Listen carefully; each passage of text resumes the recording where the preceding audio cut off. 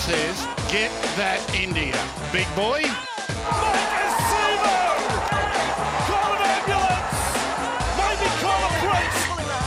Oh, what a shot! What a shot! Campbell killer! Hello and welcome back to another edition of the Tip Sheet Podcast. As always, I'm your host, John, also known as 4020. Joining me for another massive week, another Thursday night game, meaning we're rushing everything into one podcast. But to break it all down, to look what happened in the weekend past and look forward to what happens in the week coming is my good mate, Sixties. Geez, these are Thursday night games and Wednesday morning podcasts. Really causes the jam things all in, but it makes for a good experience, doesn't it, mate? Well, mate, it does. And as you said in the team list Tuesday, the trademarked Thursday night Eels. Yeah, it sure feels like it. Again. Oh, five weeks, 4 Thursday night games, and as I said in that post, the silver lining is that there is only one more Thursday night game to come, but it's going to be the penultimate round of the season into a bye. So, should the Eels make the finals, we're going to be playing 2 weeks, or going without playing for almost 2 weeks. So, fascinating draw construction, and certainly not one that's benefiting the Eels massively to start and finish the season, I would dare say. Well, that'd be over 2 weeks because it'd be the Thursday night. Thursday night, so you got the longest turnaround possible, exactly, into the finals. It's, I guess, when you have teams that are looking to rest up players in that final round, there is a benefit to be had out of that bye in the last round. And as you said, really maximising the turnaround and rest time by having the Thursday night game. I'm not a fan of the Thursday night game. It's said last week that my recollection of victories on Thursday nights for Parramatta feel like they're few and far between. And let's face it, it wasn't feeling good later in the game against the Panthers. We certainly had the nerves. We were sitting on the edge of the seat after the junior was sin bin and then Cleary kicked that field goal. We probably had far more negative thoughts, and I'm just glad that the players out in the field kept their positivity, kept their nerve, banged it over. But, mate, we're just very quickly mentioned to people that with the next 2 weeks being away from home, our next appearance at Paraleagues is going to be after the Bulldogs game, which is on the 16th of April. It's a Sunday. Mm-hmm. And it's an afternoon game, the 4:05 game. So we'll be in Paraleagues post-match this time. We were pre-game the last appearance before the Panthers game, but we're post-match at 6:30 in Jack's Bar and Grill. So get in there and have a listen, have a feed, a drink, a bit of footy talk. Come and say g'day. We always appreciate the people that come and say g'day. We had a number of people said hello last week, which we really, really appreciate. And we have some people that sometimes are trekking from Queensland or from out in the bush somewhere, and they make sure they come over and say hello and introduce themselves. Yeah, Newcastle, Central Coast, interstate. It's amazing what the reach of the listeners are for the tip sheet. We always appreciate having you guys come up and say hello and just introducing yourselves. It's awesome to meet fellow supporters of the Blue and Gold. Yeah, and then the week after, we're looking to make Para Leagues Club and Jack's Bar and Grill a live site venue where we are going to go with a preview into the game against the Brisbane Broncos up in Darwin on the big screen, and then into a bit of post-match instant reaction in Jack's Bar and Grill. So stand by for a bit of information on that as we get closer to it. And, mate, we mentioned it last week, and we will make sure that we mention how much we appreciate having the support of star partners at Auburn, Narellan and Parramatta. Greg and the team have been on board with TCT for years, and we couldn't have had any more loyal support than we had from them. And, of course, we have Big Swing Golf at Northmead that have joined the Cumberland Throw family. They're getting behind us in a big way this year, and we hope for many years into the future. And for people who love their golf as well as their footy, get down there to Northmead for their golf simulator packages. and it's a lot of fun. They've got their licensed bar. They've got state-of-the-art technology. You can go down there. You can have a crack at the different courses that are available on the simulators on your own. You can go down there with a group of mates. You can stage a function or an event down there. So get in touch with them. They're on Windsor Road at Northmead, easily accessible by public transport, and there's plenty of parking in the complex there on site. So, yes, I guess support the businesses that support us, and we're greatly appreciative of the people who come and join the Cumberland Throw family, mate. Yeah, well said, mate. And while that is happening, let's get on to talking a bit of NRL news, of course, which means we've got to hit this down. Team, assemble!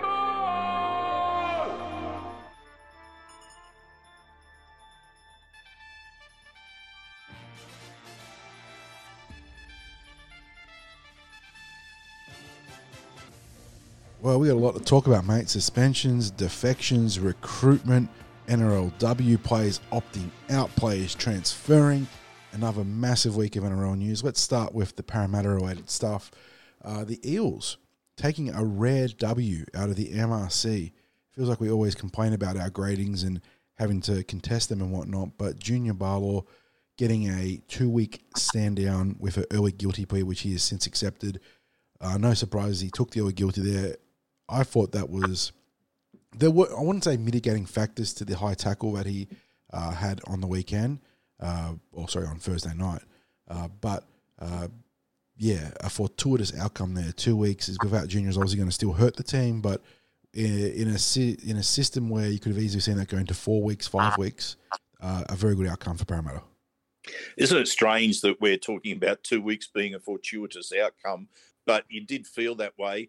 Looking at it when it happened live and it went up on the big screen, I had horrible thoughts about how long we were going to be without Junior. I almost expected him to be sent off rather than sin bin. It didn't matter whether it's a send-off or a sin bin. When it virtually happened right on full time and it was going into extra time, we were going to be down to 12 men regardless. But then when I've seen it on the replay and you can actually see him jump to avoid the swinging legs getting his ankles destroyed. Yeah. Exactly. That's actually how I ended up breaking my ankles playing rugby going years back, was that player getting swung around. So you can see why he left his feet there. And the other thing too was his arm wasn't horizontal; it was actually like near the side of his body. It just happened to be a terrible point of contact as he made that contact with the attacker. So. Yeah, like I said, not mitigating circumstances behind the contact, but probably there was some stuff that explained why it looked as bad as it did. So, yeah, you take those rare MRC wins because Parramatta haven't gotten very often. And, 2 weeks without Junior still hurts. But with the Roosters and the Tigers on the calendar ahead, maybe the Eels can make it work. Well, I reflect on it now and I think to myself, if he hadn't jumped and ran the risk of getting busted ankles, he could have been out for quite an extended period 3 months. Of time. Yeah, exactly. So, pick your poison there in that situation because that was very much the case there. But without Junior for 2 weeks, so that means this upcoming Thursday night game against the Roosters into that Easter Monday game against the Tigers. Quick observation, mate, if I can. Yeah. The form of Junior and Reg has been outstanding. Mm-hmm. Both of those fellows had the most shortened pre-season you could ever imagine. So they're the biggest, two of the biggest blokes in the club. It's a late start to the pre-season. It's probably true that there was a program that they would follow to maintain their fitness anyway, but is the preseason unnecessarily long? That's the thought that I have there. I mean, there is actually some thought behind maybe, and this will probably be an RLPA argument about the sort of World Cup maybe supporting the idea that you could shorten a preseason in normal years. It's one of those situations where the players are on coin to be full-time footballers.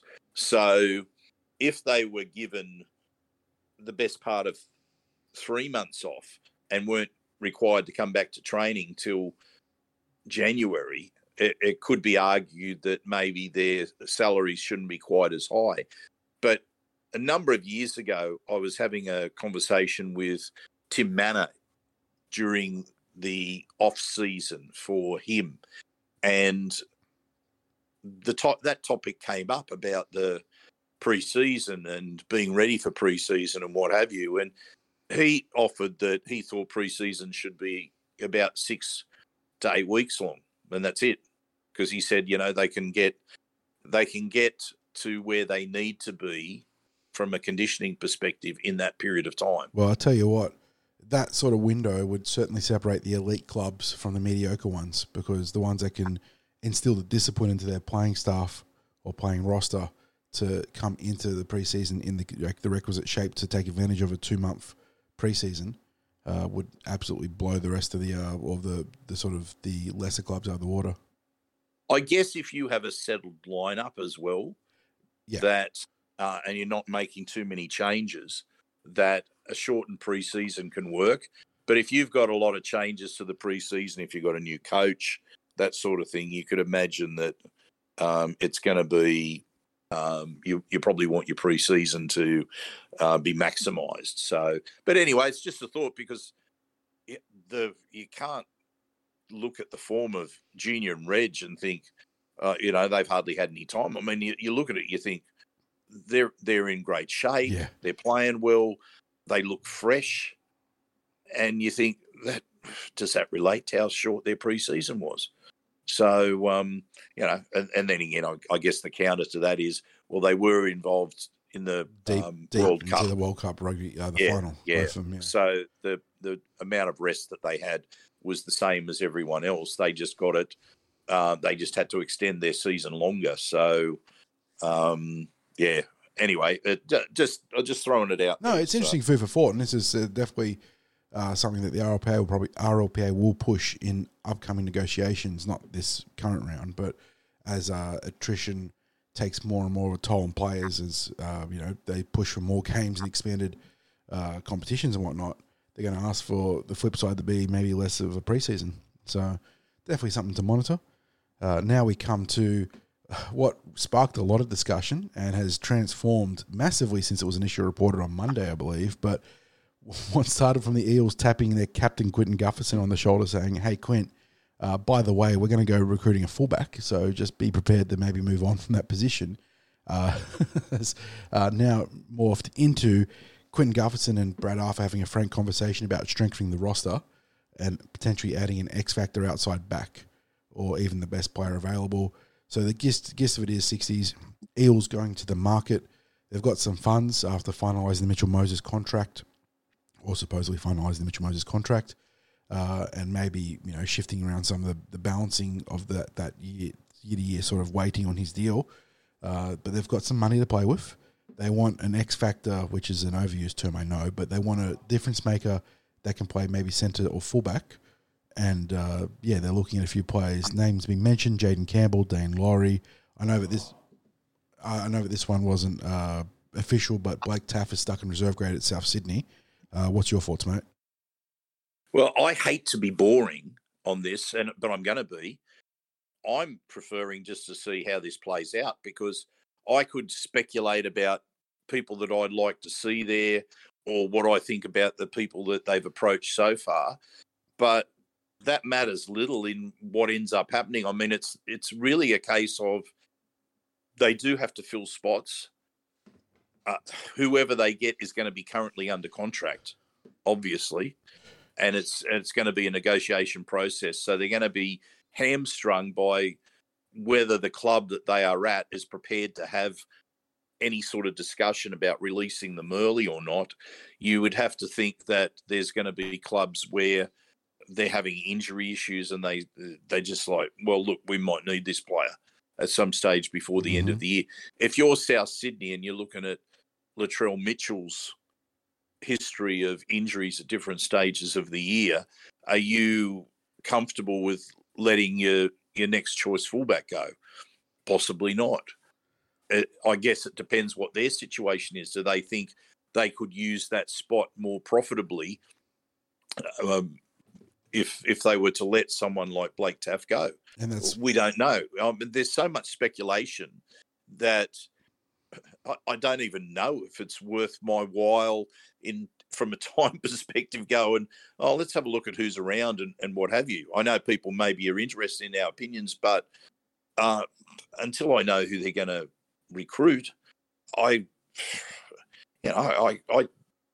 really sort of nonplussed about the whole thing. I suppose that's why it makes Jaden Campbell the most intriguing, because apparently there is a contract clause in play based on minutes played, I think, which is one of the more rarer contract clauses you're going to see in the NRL. But I think he might have an opt-out if he doesn't play a certain amount of minutes for the first half of this season. Yeah, minimum, it's bizarre, minimum game benchmark this season, yeah. So it obviously the potential injury to AJ Brimson will help him there, but yeah, if he doesn't play enough games, he can opt out of his contract. So yeah, I mean, it is encouraging to see that the Parramatta Eels know that they can improve this, like that they're keen to improve the roster. The question is what you can do in the market. There are guys out there, but you don't want to go sign a player for the sake of signing a player, do you, 60s? No. I'll tell you what I'm most encouraged by. What I'm most encouraged by is that we have the capacity from a money perspective to chase someone that we regard as being a game breaker. So the Eels have put it out there like that. They obviously have enough coin to get someone who is that they'd have to pay a bit more for. I guess countering that as well is that just as the situation was when we've parted ways with Nathan Brown, we'd already paid about a third of Nathan Brown's salary.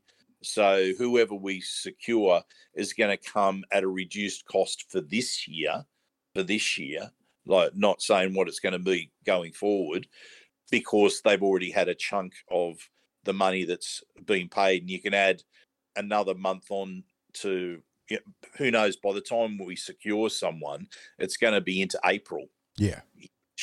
And who knows, it might end up being later than that. Depends on how long negotiations happen, whether there's an indication from a club we're talking to that, we need to see what's going to develop over the next month with injuries or what have you before we're prepared to start talking about those sorts of things.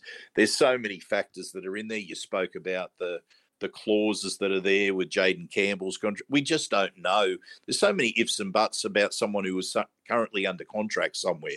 And that's the bottom line, is that we're looking to pick up someone who is currently under contract somewhere. Which also makes you often look to teams that are struggling, right? So you look West Tigers, Dragons, and obviously the balancing act there is that if you're recruiting from a team that's struggling, you're not necessarily always going to get a star, but maybe you can find someone of value from those rosters. Who knows? Who knows? And the thing is, if we were talking about recruiting someone for next year, like we weren't talking about this year, then it opens up a bigger range of possibilities. But the Eels have a need that's there right now, and then going forward from there.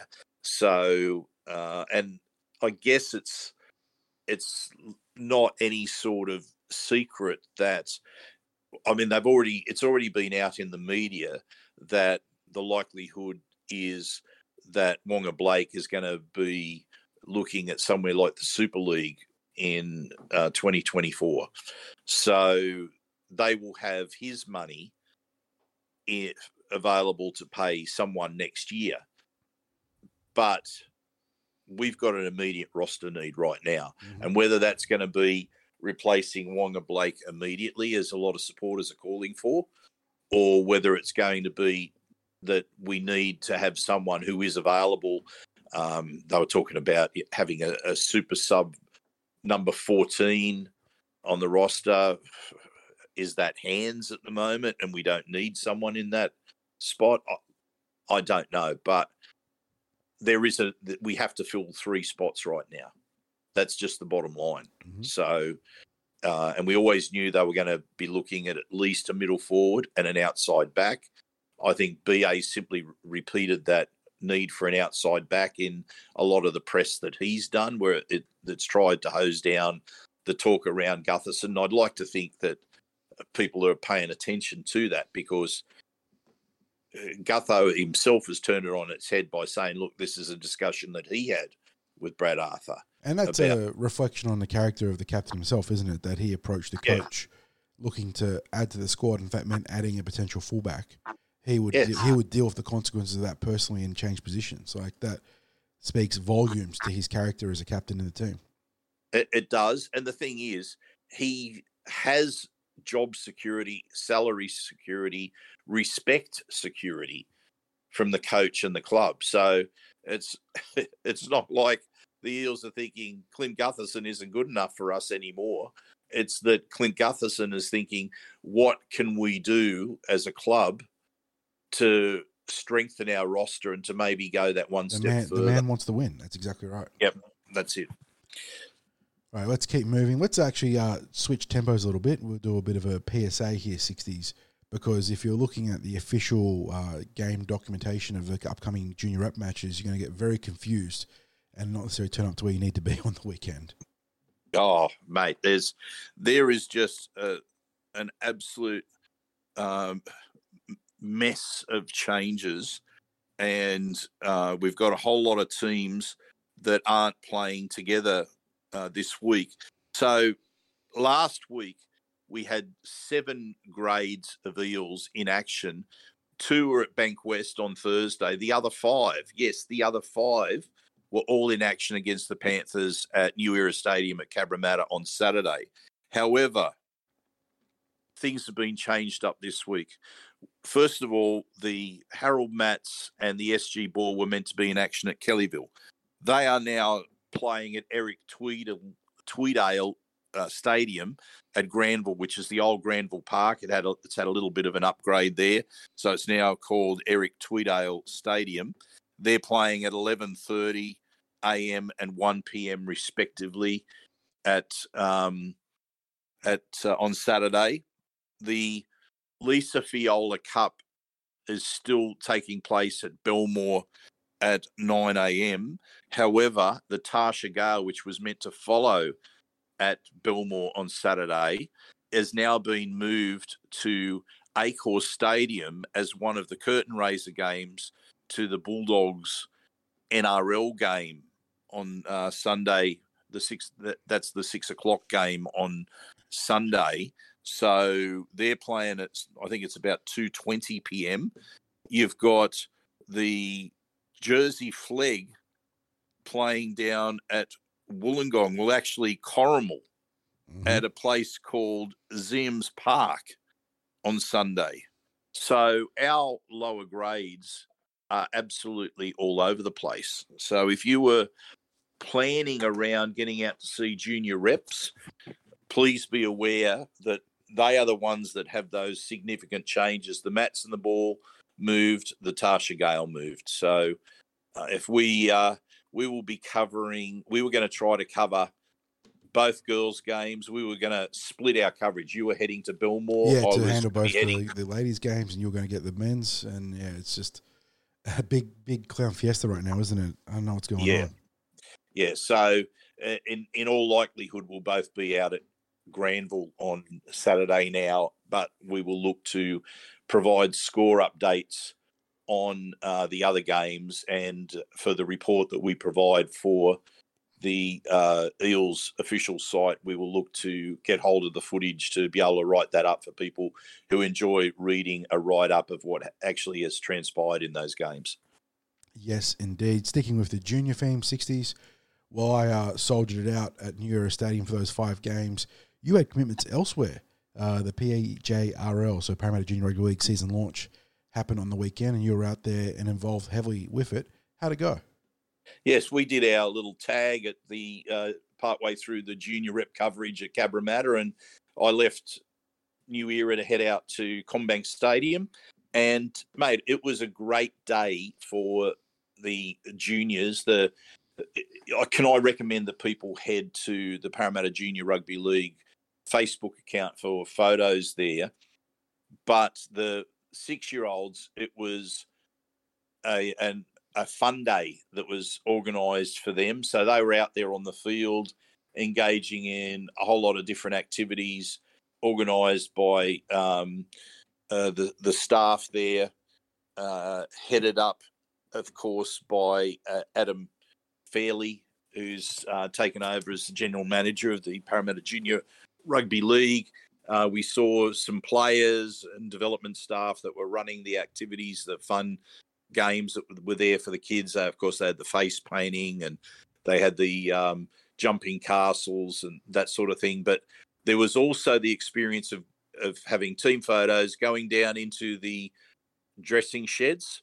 And from there, from the dressing sheds, the young players got to come out onto the stadium and just picture this, because they're coming out through the field club just like the NRL players do. And you had to see the looks on these kids' faces. They all got to put on Eels jerseys to run out. They were accompanied by Sparky and Sparkles, and there was a later team who actually ran out with people that looked suspiciously like Sean Lane and Sean Russell as part of their team. So, but the looks on the faces, it was a combination of just like some of the biggest smiles, and some of the kids had the game faces on, like this is serious stuff. And not only that, they put on the pyrotechnics as well for the kids. Ran out through the burst of flames as they came out through the tunnel there, and they had the people lining up in the field club clapping them onto the field, and you had to see them like as they came up the bit of the tunnel ramp and turned the corner, like they were running as they were doing that. And it was just the greatest sight that you've seen. These 6-year-old kids just looking like it was the greatest experience that they'd ever had running out there. So, but that was great. I was very privileged to be asked to host the Q&A session with Nathan Kalis, Sean Lane, and Sean Russell, and we spoke a lot about what their experiences were like coming through as young kids playing football, their pathway, where it took them into NRL, their thoughts on junior rugby league clubs and being part of the rugby league community. So, look, I couldn't have asked for better people to be talking about their experiences, because they were all so giving of their time, so candid in their answers, and there was quite a few laughs that were had talking about, funny anecdotes from over the years. And look, I thoroughly enjoyed it. As I said, I felt privileged to be able to do it because I had such fun doing it anyway. So a great day organised, and I think the anyone that has the opportunity to get their son or daughter involved in junior rugby league in the Parramatta district, please do so. And if you've got a son or a daughter that's going to be 6 years old next year, this is what they look at doing, is providing these experiences for the younger ones that, be able to get. I mean, we all see it on match days that there are juniors that get out there and play football out on the field in front of the crowds at CommBank Stadium. But this is also a great experience for them to go through when they're in the under sixes, that this is going to be an annual event for them. So, great promotion, great season launch, and really felt privileged to be part of that. And as we record this podcast, 60s, it's 10:15 on Wednesday, the 29th of March, which means we're just over an hour and a quarter into free agency for the NRLW. The NRL announcing this week that the signing window opens 9 o'clock a.m. Wednesday of this particular week. Nothing's been reported yet as of moves, but we have seen the media not gossiping but speculating on the locations of several key Eels heading elsewhere. Smima Talford to the Raiders. I think they've talked about Penatani maybe to the Sharks, and Gal Broughton maybe even leaving the club too, which they're massive losses if that's the case. 60s. Haven't heard anything about incoming players yet, but Eels going to have to recruit smart and then rely on their graduating Tarsha Gale players to fill out the roster, it looks like. If these rumours are true, it's disappointing but not unexpected. One of the pitfalls about the expansion of the NRLW, especially the quick, rapid expansion, was that the players all become free agents. Yeah.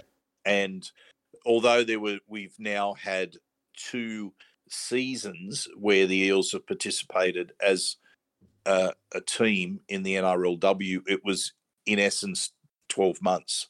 So the players that we had contracted, we could only contract them for that period of time.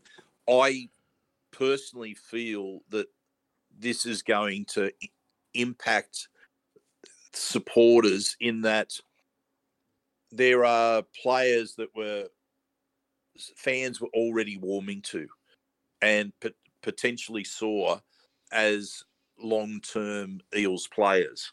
And I guess that what has come along with these changes, what's come along with having these new clubs is also the new CBA and the new salary cap that's introduced, the raised salary cap, the raised floor for minimum payments as well for players. So we see that the players are better off. We also know that now, moving forward, they can sign multi-year deals.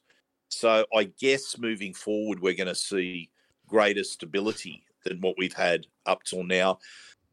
That obviously means that any future I'm reading into this, by the way, that future expansion beyond the 10 teams will be a move slowly sort of approach, you would think.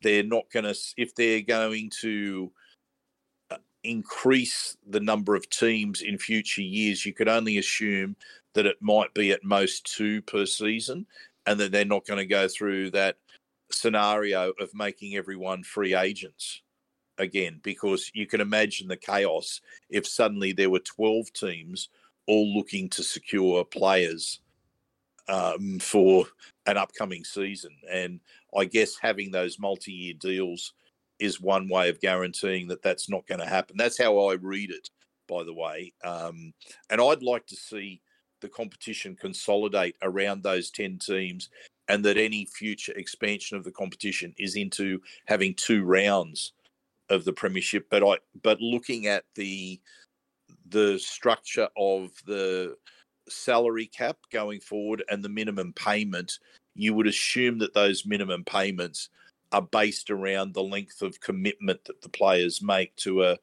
what is a 20-week year. Yeah.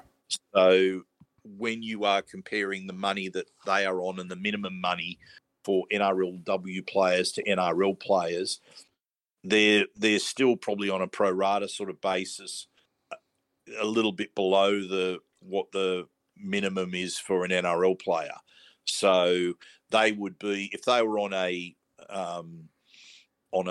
full season and they've got a minimum payment of 30,000 for their 20-week season, well, you extend that and you go, well, that's roughly 2.5 times that amount. So it's probably somewhere between 75 and 80,000 if you look at a 52-week year.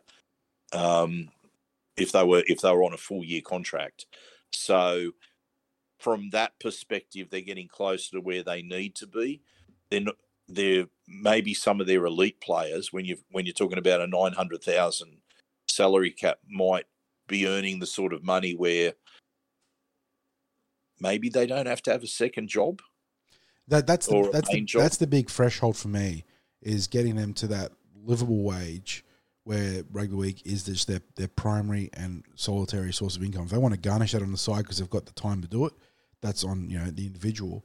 But yeah, getting the NRLW to a point where that the baseline wage is livable is huge.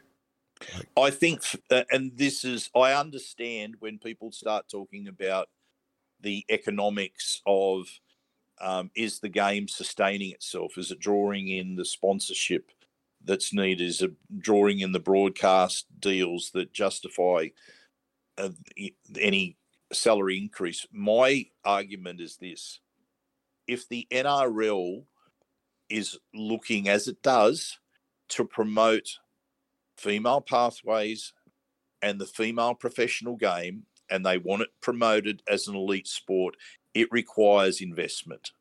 They can't expect players to put in the level of time that is required to and to have high quality players without it costing them money, without it costing the NRL money. And that's right now, it is going through an investment period. The return on investment will only be known in the future as the game itself, the female game itself, will naturally get stronger, because we're already seeing, we're watching some grassroots rugby league. We're seeing the Lisa Fiola Cup. We're seeing the Tarsha Gale Cup. The standard of the Tarsha Gale Cup, I'm here to tell people, the standard has just developed exponentially in recent years. So we know that is funneling through to the NRLW, and it will be over future years. What we've seen from the Parramatta Eels Lisa Fiola Cup team is we're seeing some passages of football that are quite extraordinary.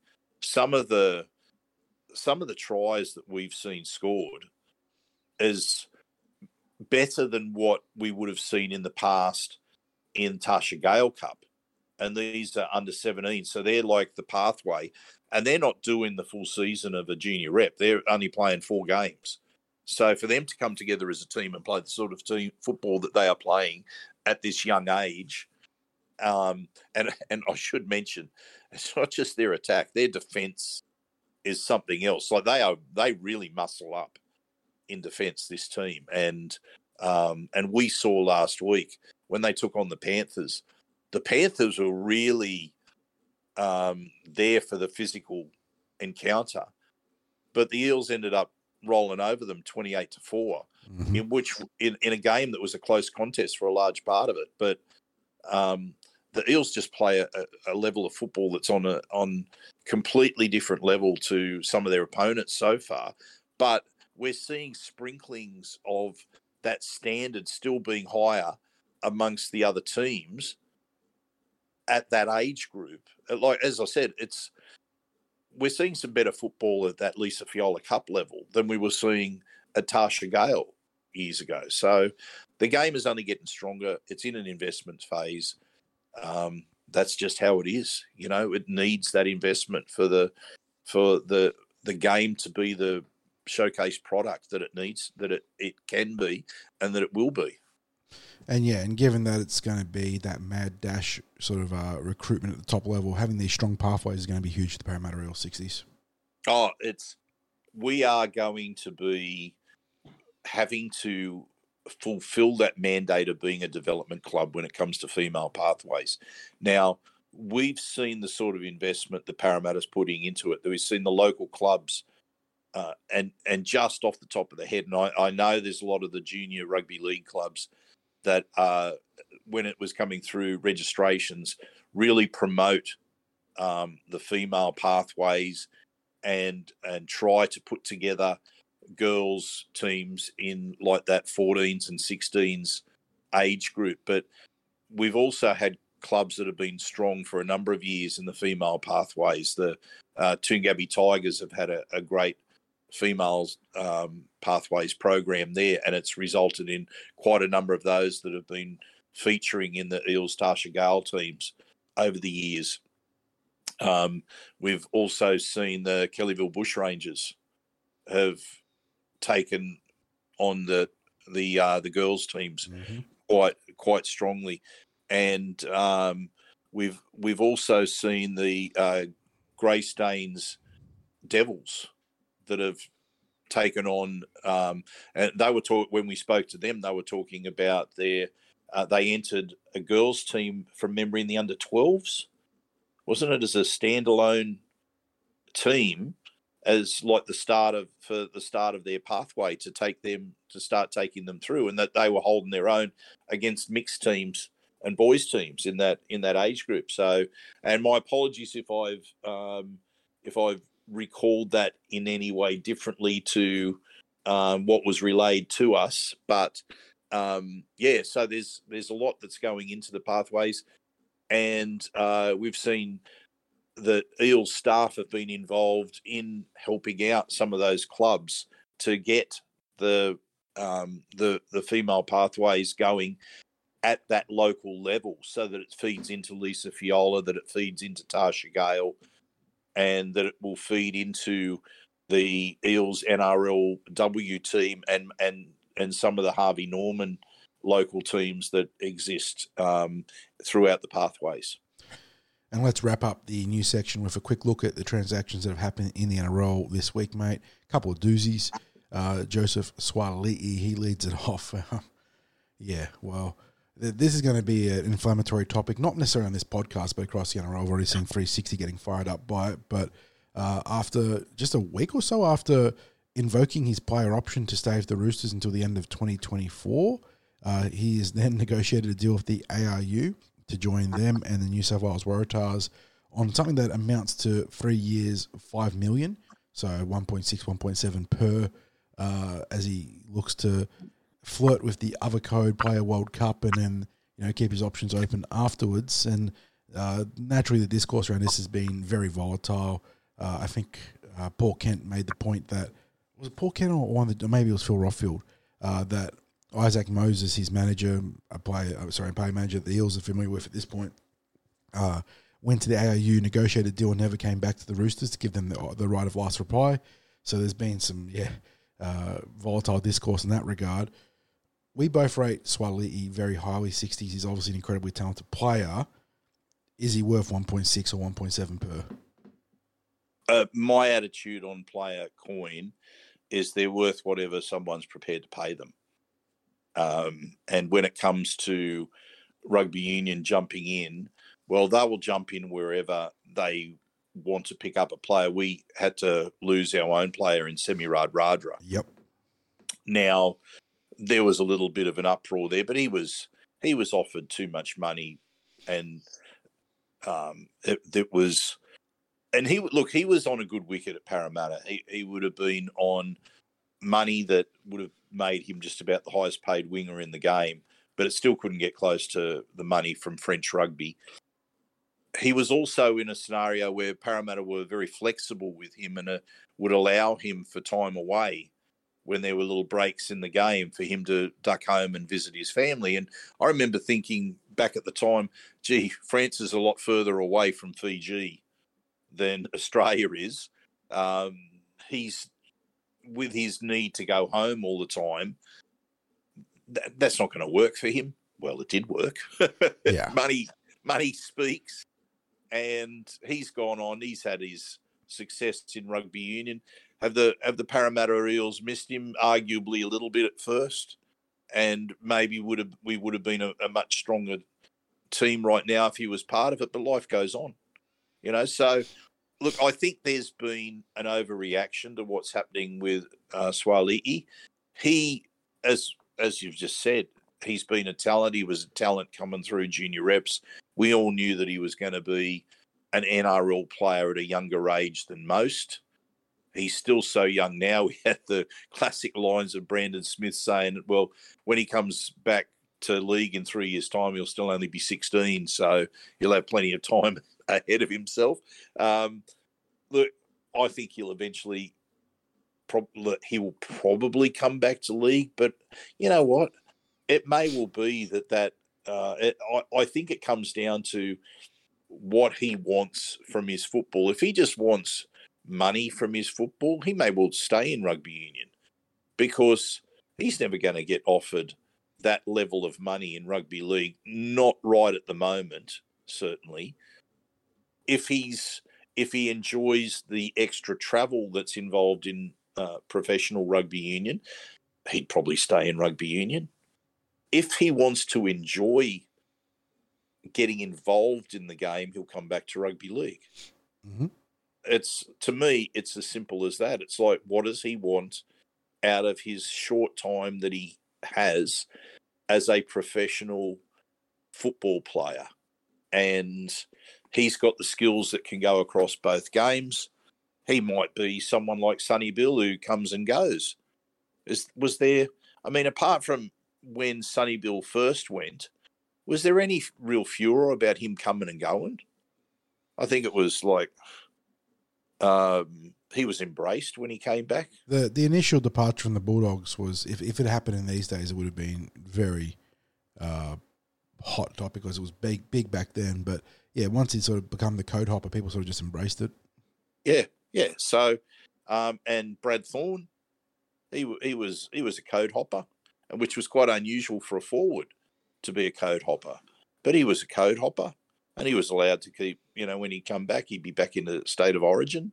He was embraced back at the Broncos. It was no big deal. Look, I don't think there's any sort of big deal in it, and I think the uproar and having it all over the media only serves for rugby union. It doesn't do anything for rugby league. I don't think it's perhaps for the rugby union boffins are giggling to themselves about the level of publicity they're getting out of something that's not going to happen for a couple of years. Because that's the other bottom line is he's not going until 2025. So they've secured someone for 2 years' time. Good on them. I don't think it helps their game, really, apart from a bit of publicity. How does that help their junior development? It doesn't. How does it help their current players when they see an outsider come in on enormous coin? What message does that send to their pathways? Oh yeah, I mean it's time being a cyclical sort of thing here, isn't it? We're going back to Lottie Takiri and Wendell Saylor and Matt Rogers, being the original union sort of recruits and joining that team as the highest paid players. And that was when union was a lot stronger too. So yeah, I mean the rugby union can say, oh, no, well, look, he's also got his background playing rugby union, so it sends a very strong message to our pathways players. What does it tell you? Go off to rugby league for a few years, and then you can earn some good money coming back to rugby union. Look, I mean, that to me is the only thing that they could get out of that. But, yeah, it's their game. Rugby union is, what is it, like the fourth level popularity within Australia in terms of football code. And how is it viewed? It's viewed as an elitist game, isn't it? I mean, I honestly, I don't know too many people that follow it now as a code. I'm talking about like people that I know. Yeah, exactly. Yet, when I was younger, there were a lot of Eels supporters that took an interest in the Two Blues and that took a strong interest in the Wallabies. And I used to watch Wallabies matches on the television. I knew every player. I could name every player that was in the Wallabies team back in the day. I had a couple of books that I bought of reading about the exploits of different rugby union players back in that sort of era, the late the 80s into the early 90s. Mm-hmm. It was a real golden era for Australian rugby, and it was a good brand of football that was played. It was a running game of football. I would care less whether I watch a game of rugby union nowadays. I couldn't name. I'm serious with this. I couldn't name one current Australian player. I seriously couldn't. Now, maybe that's just a reflection of me. I don't know. Maybe there's league supporters out there who could rattle off the names of Australian players. But maybe I can. Maybe it's what was the winger that was the rugby league player? Marika Korobidi. Yeah, Korobidi. I can name the captain Hooper, but that's probably the limit of it. And then I know that they've dragged out some of the old guys like Kurtwee Beale and it's pretty bad. And the idea of spending $5 million on a marquee player from a rival code to, engage or help engagement of your game when at the grassroots level you're getting absolutely demolished by rugby league, AFL, soccer, and probably the other summer codes, honestly. Like, people playing everything as opposed to rugby union it's a bit farcical, isn't it? But, good luck to Suaalii, and have to wait and see how it goes for him and the Wallabies, because they're not very good. But he wasn't the only top-level player to make waves this week. Jack Wighton, forming the Raiders, he's going to opt out of a player option for the upcoming or the end of upcoming season, and he will go to market. Immediately, he was linked to the the Redcliffe Dolphins, or the Dolphins as they like to be called, West Tigers, and the Parramatta Eels, who are looking for an X-Factor player and are certainly going to be in the market for a $1 million plus centre / 5'8" in their team. I do like that they put us in there as a suitor, but realistically, is he a Dolphin? If he's serious about getting the maximum payday 60s, what's going on here? I reckon he will end up being a Dolphin, and the news and the media reaction has been reasonably big on this.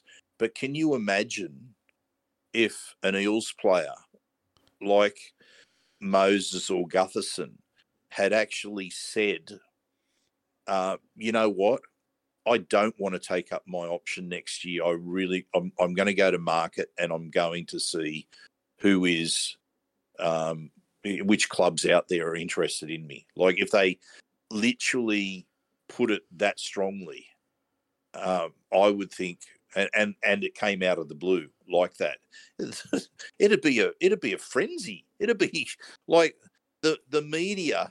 Well, I can think of some South Park memes that would be appropriate there. I won't go any further than that. But can you imagine? Like, just imagine if it had been like that. Like when Mitch Moses, when all was said and done, was probably not going to go anywhere, and had indicated that to the club. But we still had to go through the long drawn out process and the associated media circus. But imagine if it was put like it was with Wighton. So whether that's the right thing for him and his family to uproot and move from Canberra, they might want that change. They might be very, very happy to relocate.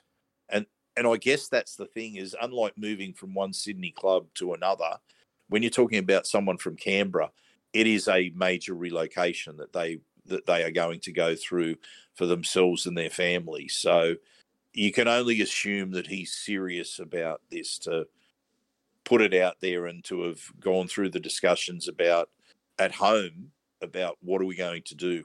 Are we happy to make this move and relocate the family? So I believe that there is a support network. He's got family up in Queensland.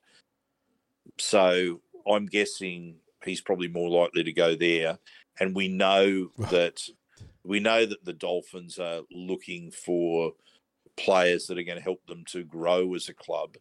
And so we're talking about leaders within there. So I don't know if you caught Paul Kent's commentary on the Tigers, thinking that there's a chance of recruiting him, but he called them God's little champions. I'm at the point of almost feeling bad for the Tigers, almost. But yeah, then again, no. Look, we might be laughing so much when we play them in a couple of weeks. We already mentioned they're going to aim up. They're going to aim up. It's going to be their big game of the season, that 100%.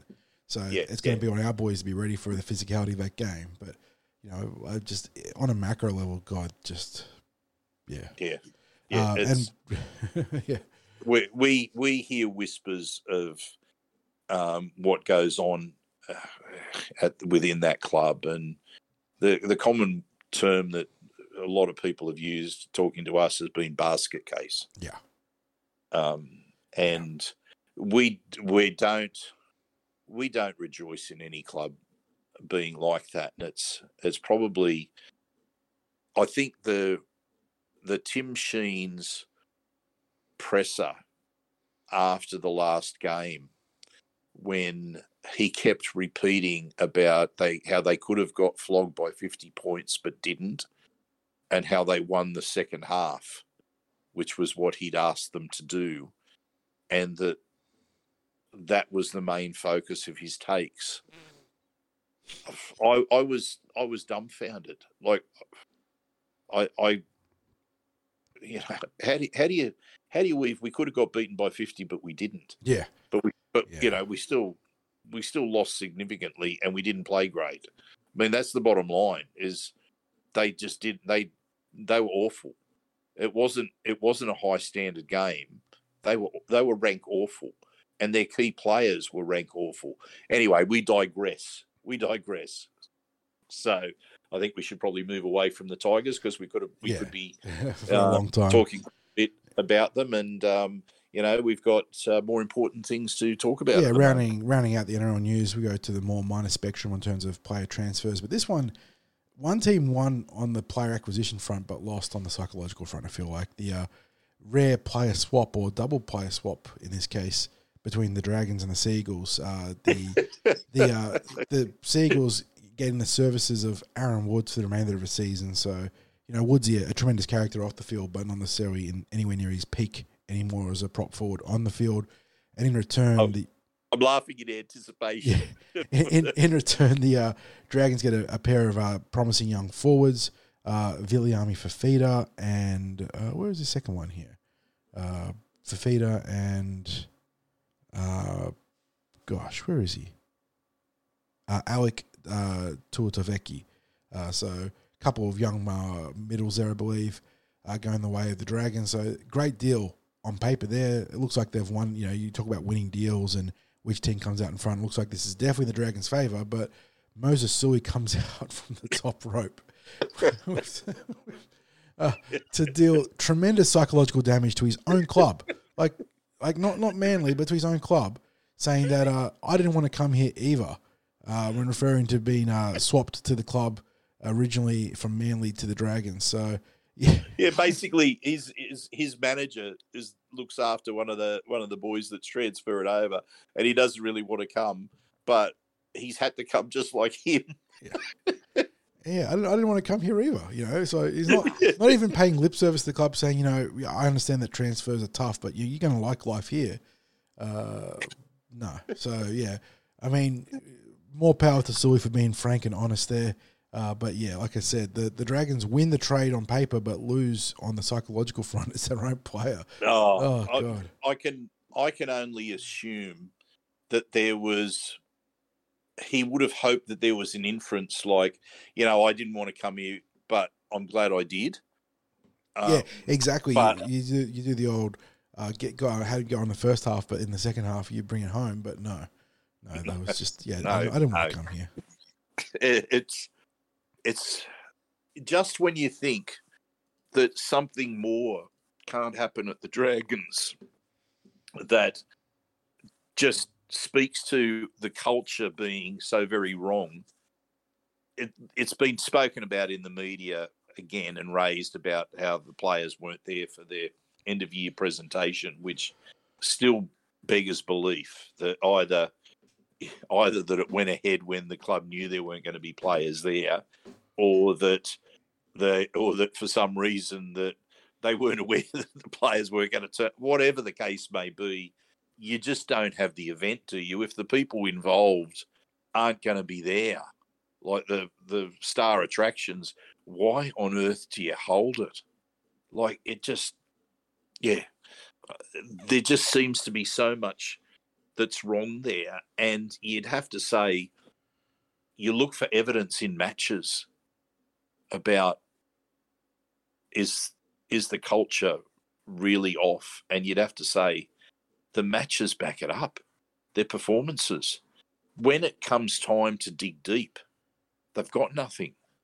Like they're competitive at the start of the match, and you can imagine that that's because, you know, the players are individually putting in at the start of the game. But as I said, when you have to dig deep, when it's like having that faith in the person next to you, when it comes to the pride in the jersey, all those intangibles, they can't find it. No.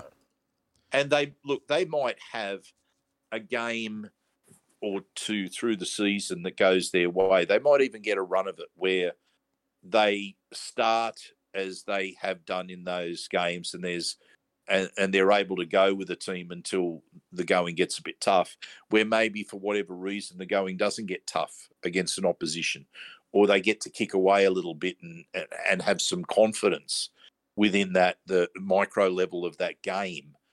But when all is said and done, I think they're probably going to have to make significant changes, and without completely turfing out the entire roster, what's the easiest change that they make? The easiest change is to change the coach. Yeah.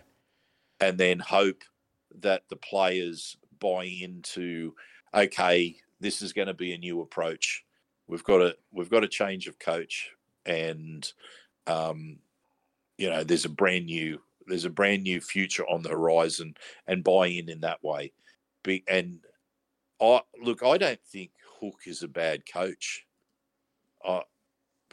I just think he's come into a club which it chewed up and spat out Mary McGregor, didn't it, as a coach?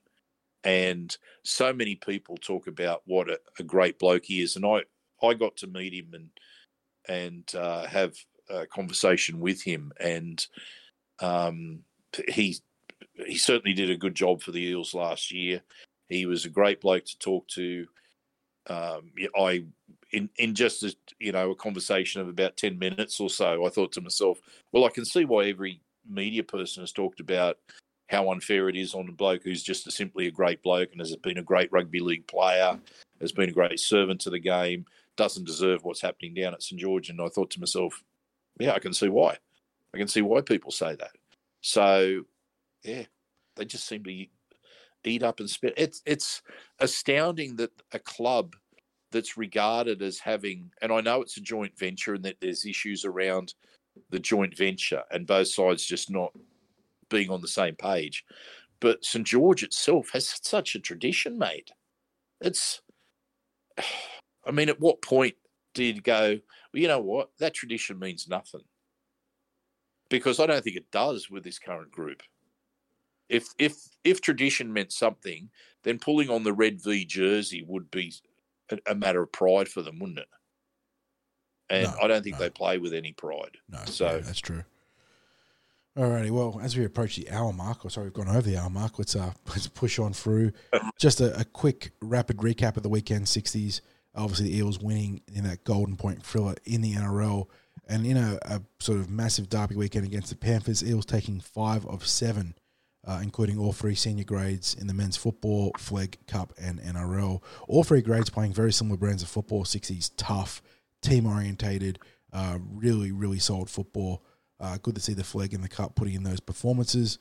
And then in the junior reps, you mentioned it, but the Lisa Fiala Cup marching on with a 28-4 victory. The Tarsha Gale, getting ambushed early on by the Panthers, who came out firing lots of big blows via their dummy half and their fullback. But they got out to the early lead, but the Eels proved far too good once they got into their rhythm, 24-6. Alicia Bell, sensational as a goal kicker once again, also tacking on a try, while the centre pairing were very good, Lindsay Tui and Caitlin Pearden in this game. Then in the Harold Matts, heartbreaker, 22-16 loss on the back of a 56-minute intercept in a 60-minute game. Eels on the attack after making a big comeback and just going for the big money ball pass there, and the Penrith winger Harry Wold actually completing a hat-trick on the back of that one there. That one was a big, big loss, drops the Eels to third instead of being a share of outright first. In the SG ball, we just got dusted up in this one, 60s, 42-14. Just a lot of, I think we had 36% possession in this one, 37% possession, completed at 50%. So when you've got sub 40% possession and you're completing at 50%, you're never winning a game, ever. Unless it is the most bizarre world game ever. And unfortunately, in this case, Penrith too good. They're 5'8". I think it was Luke Hansen, very sharp player. He spearheaded the win for them there. And unfortunately for the Eels, it means they go from a share of first in this chasing the Raiders, if it would have been a share of first, they dropped down to fourth. And probably not going to get back into the top 2, I don't think. Yeah, for and against is just too much of an enemy now. So, tough results there, but a great weekend in general for the Parramatta Eels. Like I said, wins in all 3 senior grades. Flegg and Cup trending upwards nicely. Tarsha Gale Well, they've got a massive game coming up, which we're going to talk about shortly. But yeah, good to see the club, for the most part, performing really strongly. Yeah, and just quickly, the both of the Mats and the Ball are playing clubs that are, and we're going to talk about it in the preview, but they are playing teams that are down towards the bottom of the table. So you'd like to think that they're going to get the job done. And the Mats still have a chance of finishing top two because the Panthers and the Bulldogs, who are 1 and 2, are playing against each other. So you're hoping for a blowout. You're hoping for a blowout in that regard, aren't you? Someone to get hammered on for and against. Yeah, absolutely. And, well, you've got the Panthers actually on the odd points. They're on 13. So if the Bulldogs win that and the Eels win, then the Eels Just automatically leapfrog them. But, of course, the Eels sit on equal points with the Steelers, the Knights, and the Raiders.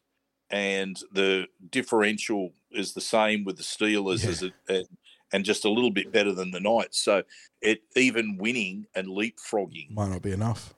Might not be enough depending on the actual scores in the games. They're taking on the Central Coast Roosters, and again we will go into it in the preview. But you'd like to think that they will go on with the job and eke out that top two spot, because I think if they if the Bulldogs were to lose and they're sitting on 14, they will, and they've got a 14-point advantage there. So when you talk win and loss, you're talking about it narrowing from both angles. So I guess even an 8-point win, either for the Eels and an 8-point loss for the Bulldogs, it makes it a 16-point change as an example. So anyway, we'll see how it all plays out. We better move on with the previews. Yeah, mate. So let's power through those junior rep previews. We'll start with the Lisa Fiala Cup. Like we mentioned, they're just scattered all over the city and even beyond as we go to Wollongong too for the Jersey Flag. But the Lisa Fiala Cup, they're taking place out at Belmore. 9 o'clock kickoff, right, 60s? That's what I have. That's what we got. As the latest. So that's what that is very much a knock on wood, check before you go on Saturday sort of deal. Absolutely, yep. The undefeated Eels sitting 3-0 after 3 very good wins in their 4-round campaign take on the 2-1 Bulldogs. Canterbury making some big strides in the female space. Their Tarsha Gale team outstanding this season. They've got a share of the or in the hunt for the minor premiership in the Tarsha Gale, and we're going to talk about them very shortly. But yeah, this is going to be a nice way to round out the season because there are no finals in the Lisa Fiala Cup. It's just going to be the winner on wins and for and against, right, 60s?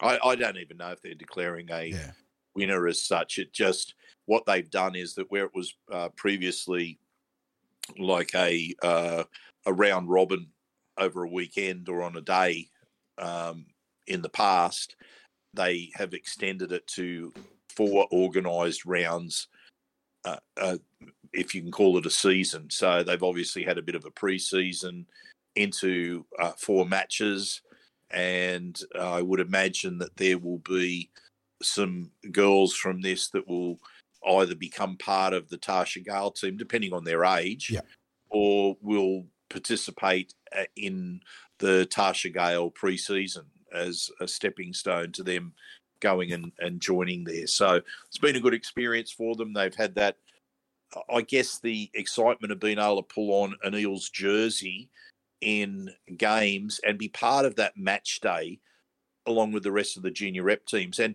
for those that haven't been to junior reps, it is really like the what everyone might remember from their own days of playing football when they were younger, when the team that's either playing before or after you forms a tunnel for you to run out, and they clap you onto the field. And it's that total club feeling that's there, and it's there within the Pathways team. So they're there to support each other on the day and to cheer them on.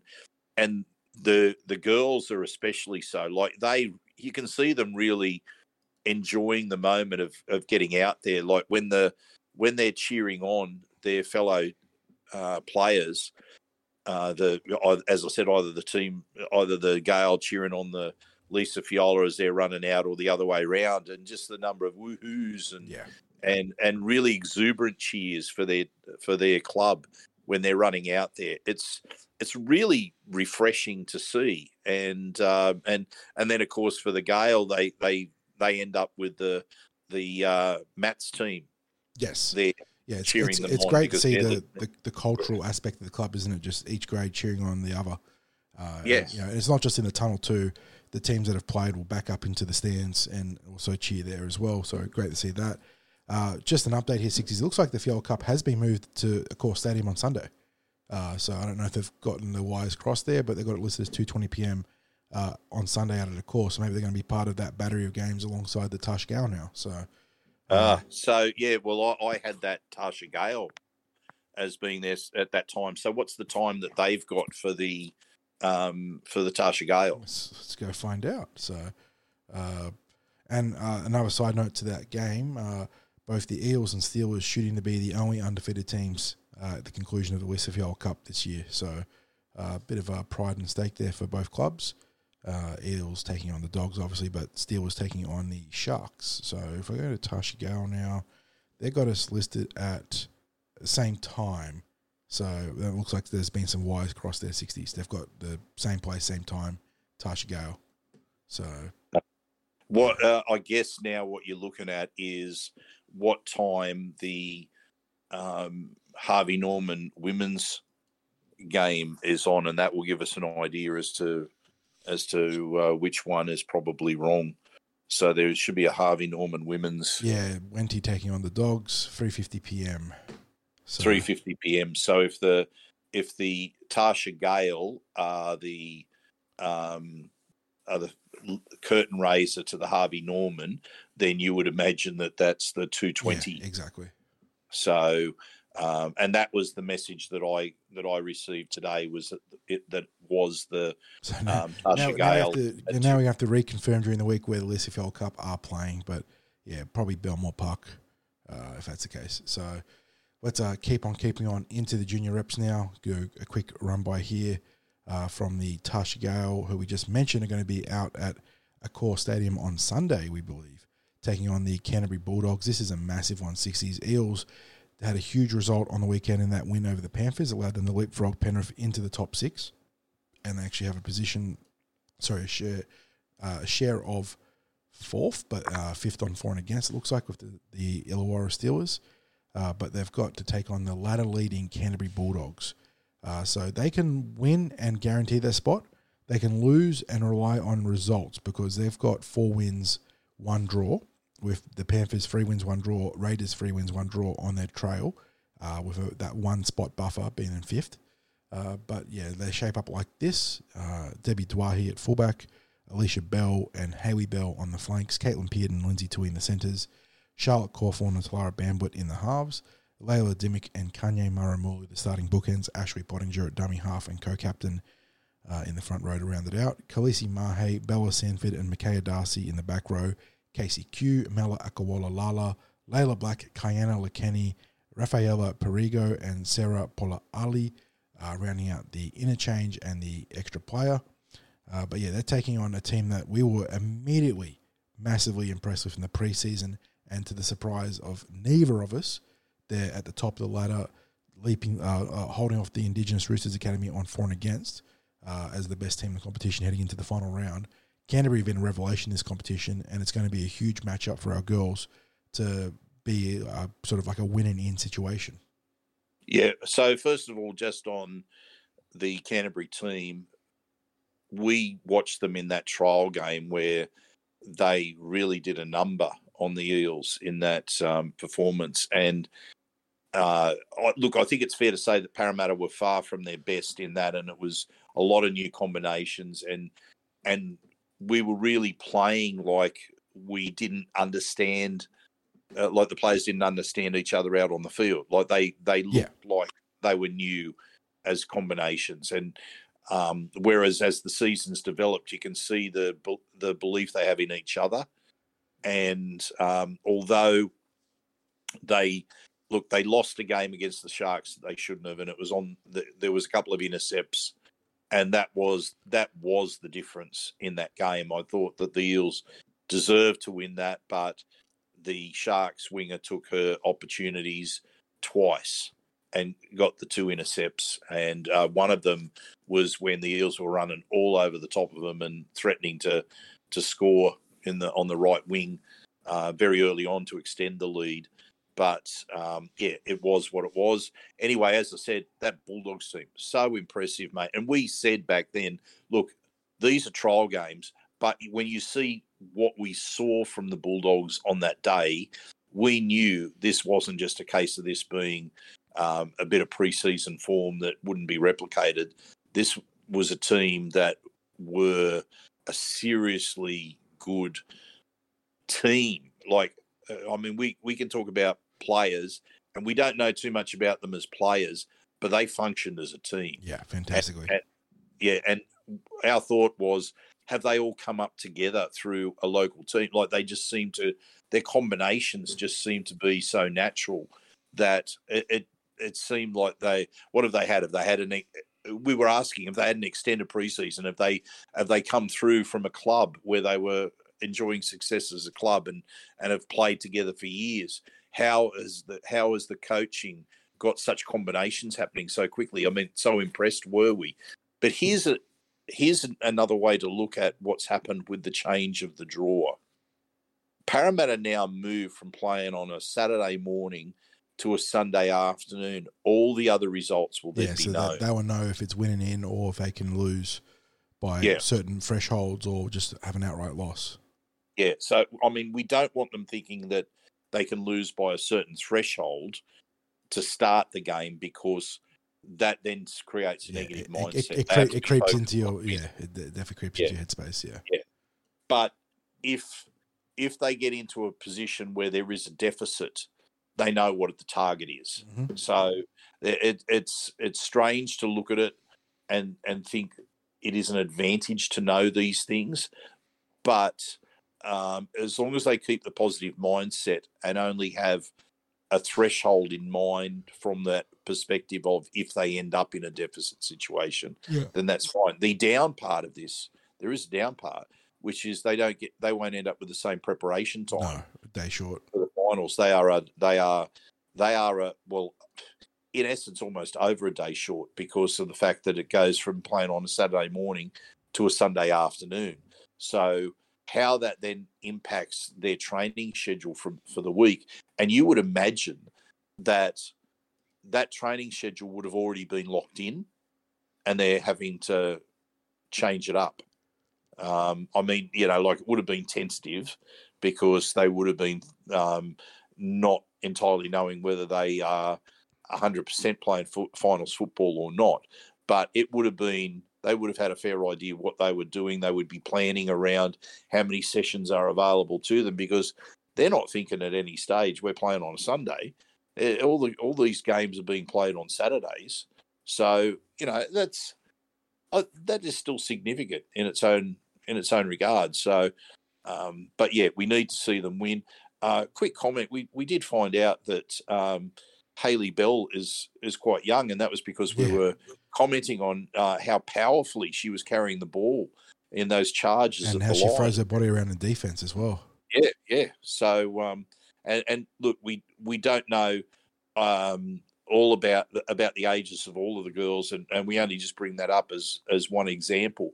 But it's probably part of that development of the team as the season's gone on, where players have developed as individual players, as well as that team component. So I think the Bulldogs are taking on a different Eels team, but we know that Bulldogs team is quality because they've carried the form that they had in the pre-season through to the regular rounds, and for them to be ahead of the Roosters Indigenous Academy on points differential should give a measure of how well they are going, because that Indigenous Academy is always a quality team. And for the Eels to have to face both of them in the one season where you don't play every other team, that's ended up being a quite a tough ask. Yes, sir. And we move on now to the Harold Matthews Cup, originally slated to be at Kellyville Park, but as 60s mentioned earlier in the podcast, been moved to Granville Park, Eric Tweedale Stadium, 11:30am kickoff in the mats. Eels shape up like this: Corey Lay at fullback, Dom Ferrugia, Aidan Gaborian on the wings. Antti Abdo moves from the second row into the centres, where he'll partner Lachlan Vella. In the halves, Junior Fangalele and Lorenzo Talatona continue their partnership. Ocean Vivela's back in the starting lineup where he partners Mikhail Tito. Lockie Koinakis gets to start at dummy half. Zadis Monga-Tutia dropping back to the interchange.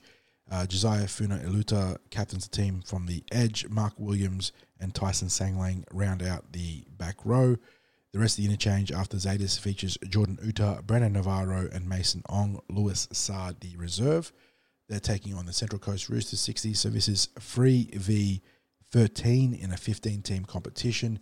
You mentioned the formula here. Bulldogs, Panthers playing each other means that there is potential for a top 2 spot up for grabs. So you could even catch the Bulldogs technically. The Bulldogs are only plus 14 on the Eels here. So any sort of reasonable loss coupled by a good Parramatta win. So the top 2 very much in play here. But like you mentioned, Steelers and Knights also with a share of a potential top 2 finish. So this is a very fascinating finish to the Harold Matthews Cup. Absolutely. Thoughts on Zadis starting from the bench? Yeah, I don't know. I thought he played a good game against the Panthers, scored a nice try. Maybe this is just I don't know. Maybe it's just because this is a 3v13 game. They just want to give Koinakis more, who's also been pretty good himself.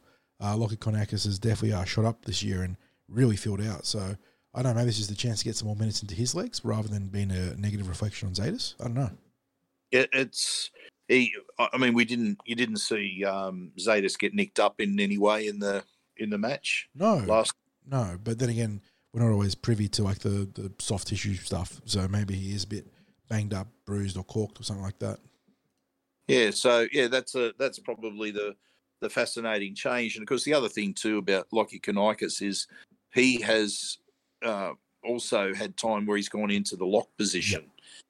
When both of them have been on the field. So, very interesting. Zadis plays a very good brand of eyes-up football and has been instrumental in countless tries this year, so or line breaks. So, that is an interesting change. It's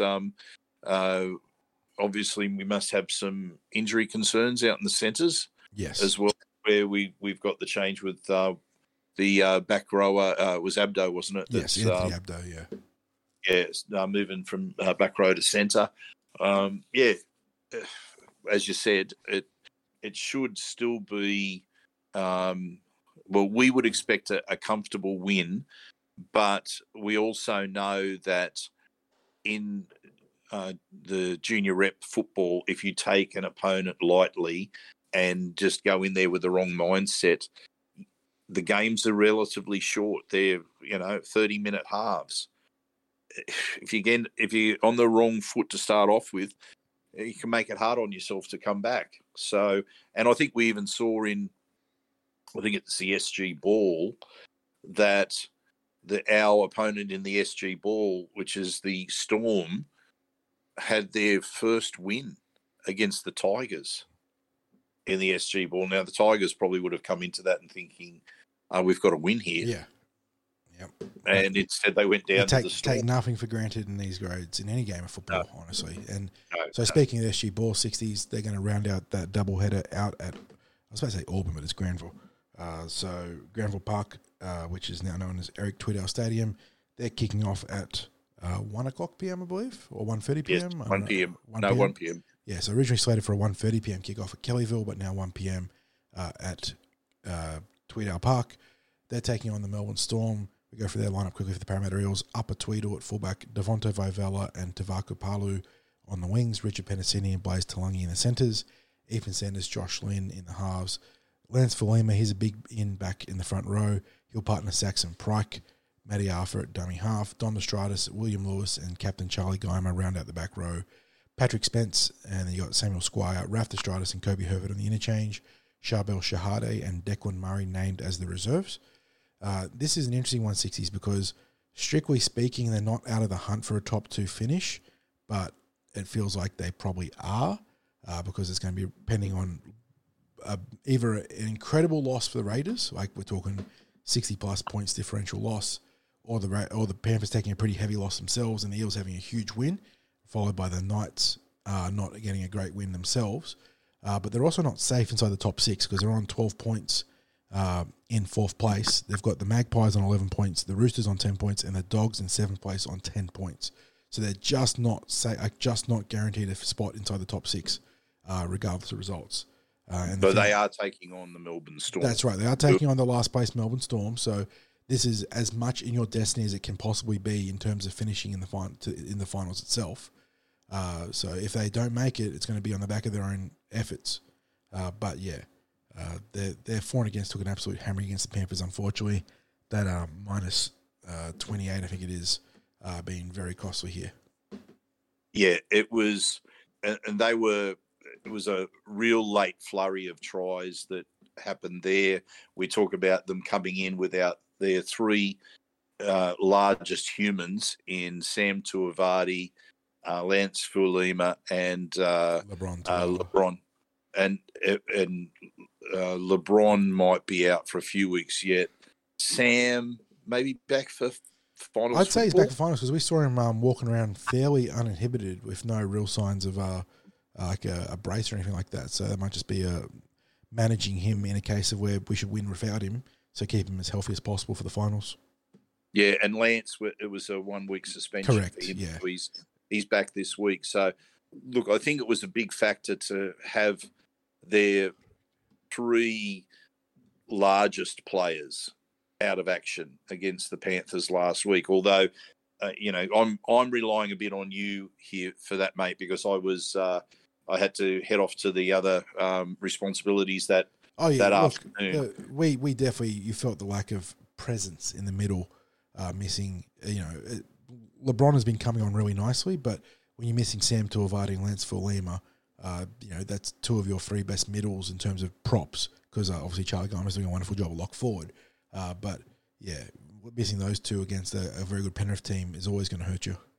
Yeah. I saw LeBron as I was leaving Parramatta last week, and he was coming into the ground. He had a hand injury that he said was going to keep him out for a little bit. So I don't know whether he's going to be back this season, but if we can get Sam back, that's going to be a big in for the team. You'd expect they're going to be too strong for the Storm. Mate, quick feedback for our listeners about Blaze, because Blaze, that was his first game back last week, and he's out in the centres rather than in the halves. In a pretty poor all-round team effort where the Eels, obviously, we mentioned sub 40% possession, 50% completion rate. I thought Blaze could really hold his head up high. He came back as a 5'8" by trade, playing in the centres because of how stacked the playmaking group is in this particular team. And, mate, he made a real fist of it. Got involved heavily, working the ball out, looked so sharp running the ball, created nicely when the opportunities came his way. He didn't look like he missed a beat in terms of not playing a single game this season. He just came in and looked natural. How was his physicality? Because that's always been a feature of his game. He's almost like Dylan. Yeah, post-contact meter is very strong, very difficult to bring down. He's going to be, assuming they get into the finals in good shape, he could be a difference maker for them. He is a very good young talent. Yeah, okay. So now we move to the Jersey Flegg. Yes, so they're on the road this week, heading out to Ziem's Park, which vaguely in the vicinity of Wollongong, but what did you say the actual suburb was, 60s? Corrimal, there you go. So they're looking to build on a really, really good team performance here. This is a game that when I reflected on against the Panthers, it was kind of hard to nominate stars. I thought Lindsay Munro was very good again, but in terms of like out-and-out superstars in the game, it was just such a well-rounded team effort, and that's really encouraging for the coach, Breno, there. So you love to see those sort of things. But they name a mostly unchanged lineup, unsurprising on the back of it, save for a promotion to the New South Wales Cup for one of the players, and then a tweak to the interchange bench. But Lindsay Munro, we mentioned him. there isn't a whole lot of him in terms of mass, but he throws his body around fantastically. Had another good game against Panthers, being a real spark plug for him at the fullback with Arthur Miller Stephen getting the call up to New South Wales Cup. Lene Federico. I'm going to ask you a straight out question. Yeah.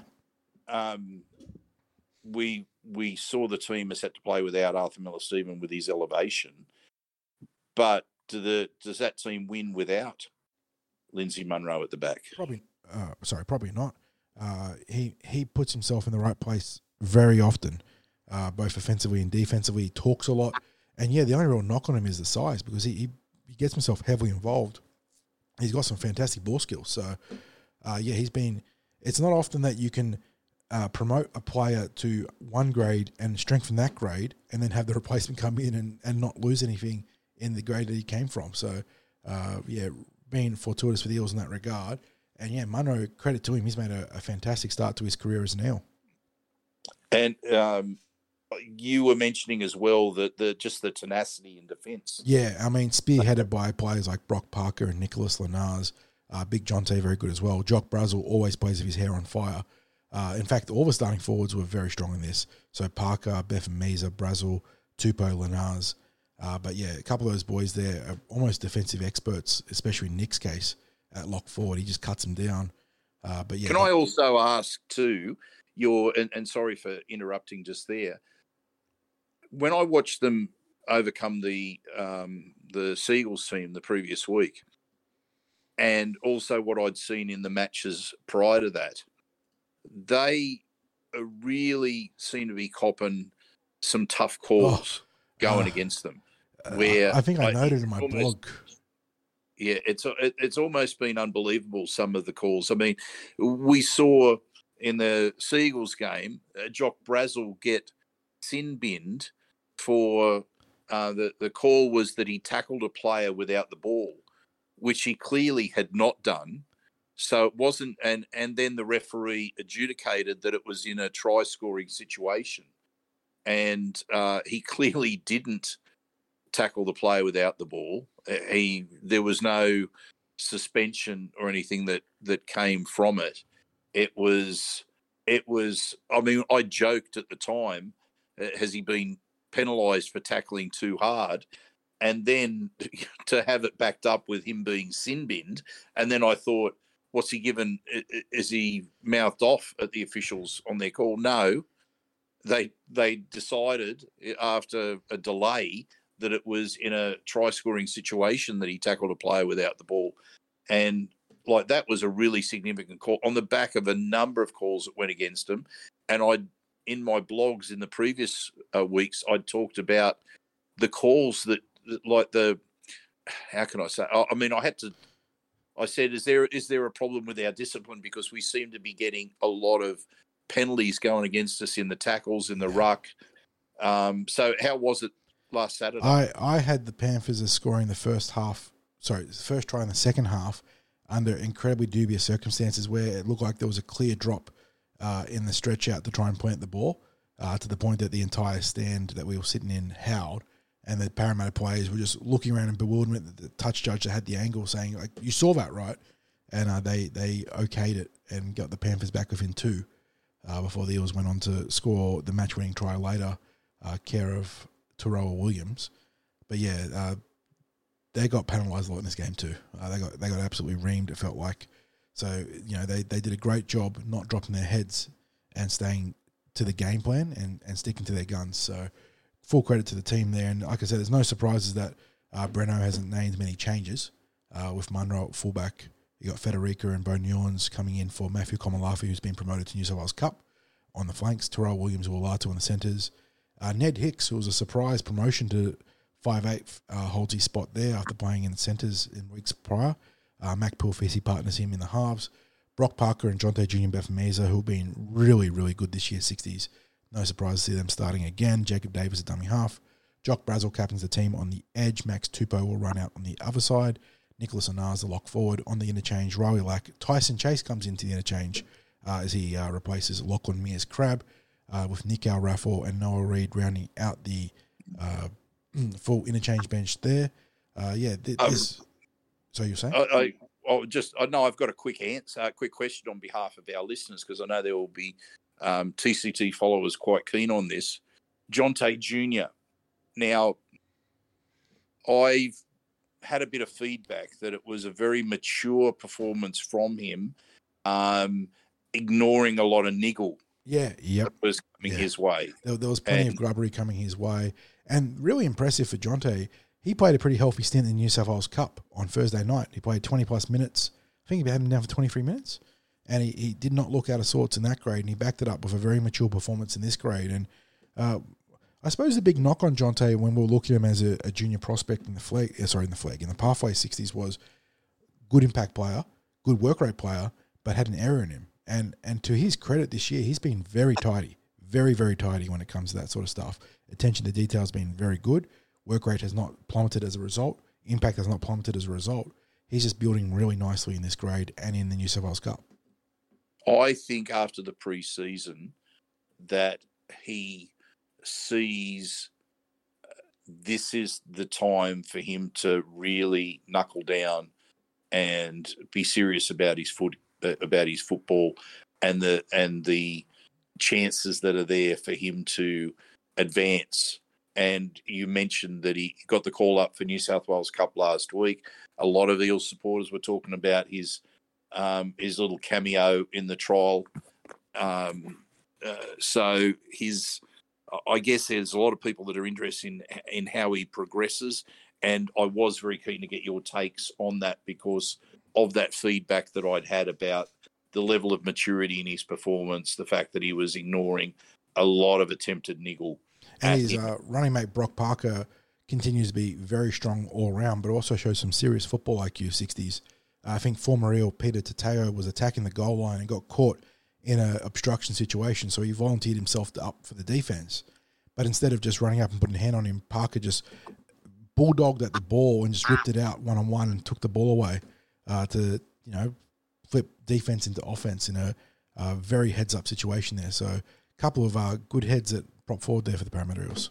Well, that is a great play because you can imagine when a player in that moment is their first thought is, I've got to make sure I don't give away a penalty. And they're probably relaxing for that surrender. So for a player to then thinking, there's an opportunity for a one-on-one here, they're just relaxing in this moment. And maybe he knew a bit about Peter as well from being teammates last year. So, that was very good to hear. So nice turnaround the last couple of weeks from the Jersey Flag. They probably should have won the first week against the Raiders. Yep. Disappointing the next week in their performance, but really found something against the Seagulls. And it seems like on the back of that they've got a real resolve that they are going to put their best foot forward, especially in defence in the coming weeks. Now we move on to the New South Wales Cup, mate. Yeah, New South Wales Cup versus the St. George Illawarra Dragons. This one taking place out at Wynn Stadium Saturday, 3:10 p.m. I'm not sure if this one is streamed or televised. No, 3:10 would clash with the NRL, wouldn't it? To be the first game of Super Saturday, so no. And Eels got a couple of changes here, both negative and positive.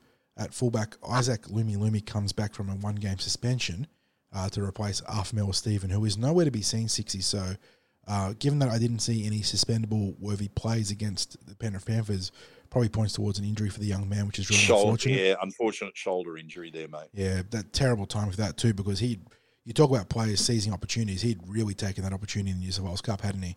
Come in. Yeah, he might be out for a few weeks. I don't know exactly how long, but yeah, it was a shoulder injury. That is a real shame. And in the match after it happened, he soldiered on for about 15, 20 minutes with that injury. So, been real character in his performance. And I think he's signalled himself as a genuine player of the future. Yeah, I mean, those sort of performances don't get overlooked, both what he'd done prior to the injury and then pushing through the injury. So that's a real shame that he is out of injury there. And hopefully it's not too long because I want to see more of him this year. But in the meantime, Isaac Lumi comes back to replace him. Interesting to see that Lumi gets a nod at fullback 60s and not Dejan Arce. That's not necessarily a slight on Arce. That probably points to me more that they want Arce as match ready at centre as anything else, where he partners Zach Senny in the centres. Matthew Komalafi already mentioned, but he gets the call up to the wing. Really like seeing that. I thought he was fantastic in the Jersey Flag 60s. I know you didn't get to see it, but really strong on the high ball. Got to see him in open space a couple of times, and he had good wheels. Very strong all-round game. Hayes Dunster is the other winger. Speaking of players building nicely, Hayes was very good against the Panthers. Starting to get back to his best, and it's probably like a game or two back from being he could play NRL right now if he had to, but in terms of getting back into peak conditioning, he's probably a game or two off, which is good timing for the Parramatta Eels. I had a good couple of really good moments in the opposed session in training too last night. Beautiful. So just quietly. So Hayes really rounding back to his best. Had a really nice in and away try against the Panthers, and his work rate's been really strong. Really good to see because, geez, the injury he had last year, that was just horrible. And to see him getting back to what he was prior to the injury, very, very good for him. In the halves, though, Jordan Rankin captains the team as he works alongside young Jake Arthur, who has also been an outstanding nick in the Cup 60s, bagging a handful of tries every week, it feels like. In the front row, Offagy Ogden is reunited with Kai Rodwell, who finally returns from suspension or injury, was it? Injury. Injury, so that's good for the Eels in the front row. Mitch Rain will start at dummy half. In the back row, Tony Matteoli continues to hold down his spot with another good game against the Panthers. Dan Keir, and the real breakout player this year, Luca Moretti. He'll start at lock forward. Moretti being capable of playing on the edges and in the middle, being really good for the Parramatta Eels, and sort of leaves you wondering what we could have seen last year if he wasn't injured. But he's been sensational on the interchange. Jaden Yates will work as the dummy half lock forward utility. Nico Apelu, Jira Momasia, and Tavita Talmapenu round out the big men on rotation. Probably not a great sign there for Jira 60s falling from the starting team onto the interchange, but less of taking the negative out of it for him. It's probably a reflection as well on how good Luca Moretti has played. Luca has, I think we saw the highlights when he first signed with the Eels. We saw some highlights of him in from lower grades, and I thought to myself, this bloke's got real potential to be one of those bargain pickups that BA can develop into an NRL player. But then he had those injuries. Look, he also had that pedigree because I think he was, from memory, was he a dual code? Yeah, played. You talk about ARU recruits. Luca Moretti, comes from rugby union background. Yeah. But did he also represent in rugby league at junior, like in terms of higher levels at schoolboy level, or was it just rugby union? I'm not sure, but there was a little, not hype, but certainly there were some credentials when he joined the Parramatta Eels, going back to the start of last year. Yeah, I just had it in my mind that he looked like he was going to be one out of the box as he was transitioning from junior football into the senior levels with the Roosters, but then couldn't get out of the feeder club, which was North Sydney. Correct. Back then. So, I wasn't sorry about us picking him up on a second tier deal for last year, but you mentioned injury. He got to participate for Italy in the Rugby League World Cup, so he got a bit more of an extended season. He got back to training and really ripped in when he joined the Eels pre-season, and it's not necessarily a surprise that he's going as well as he is. He's probably showing what a lot of us hoped he would show last year, and let's hope this continues.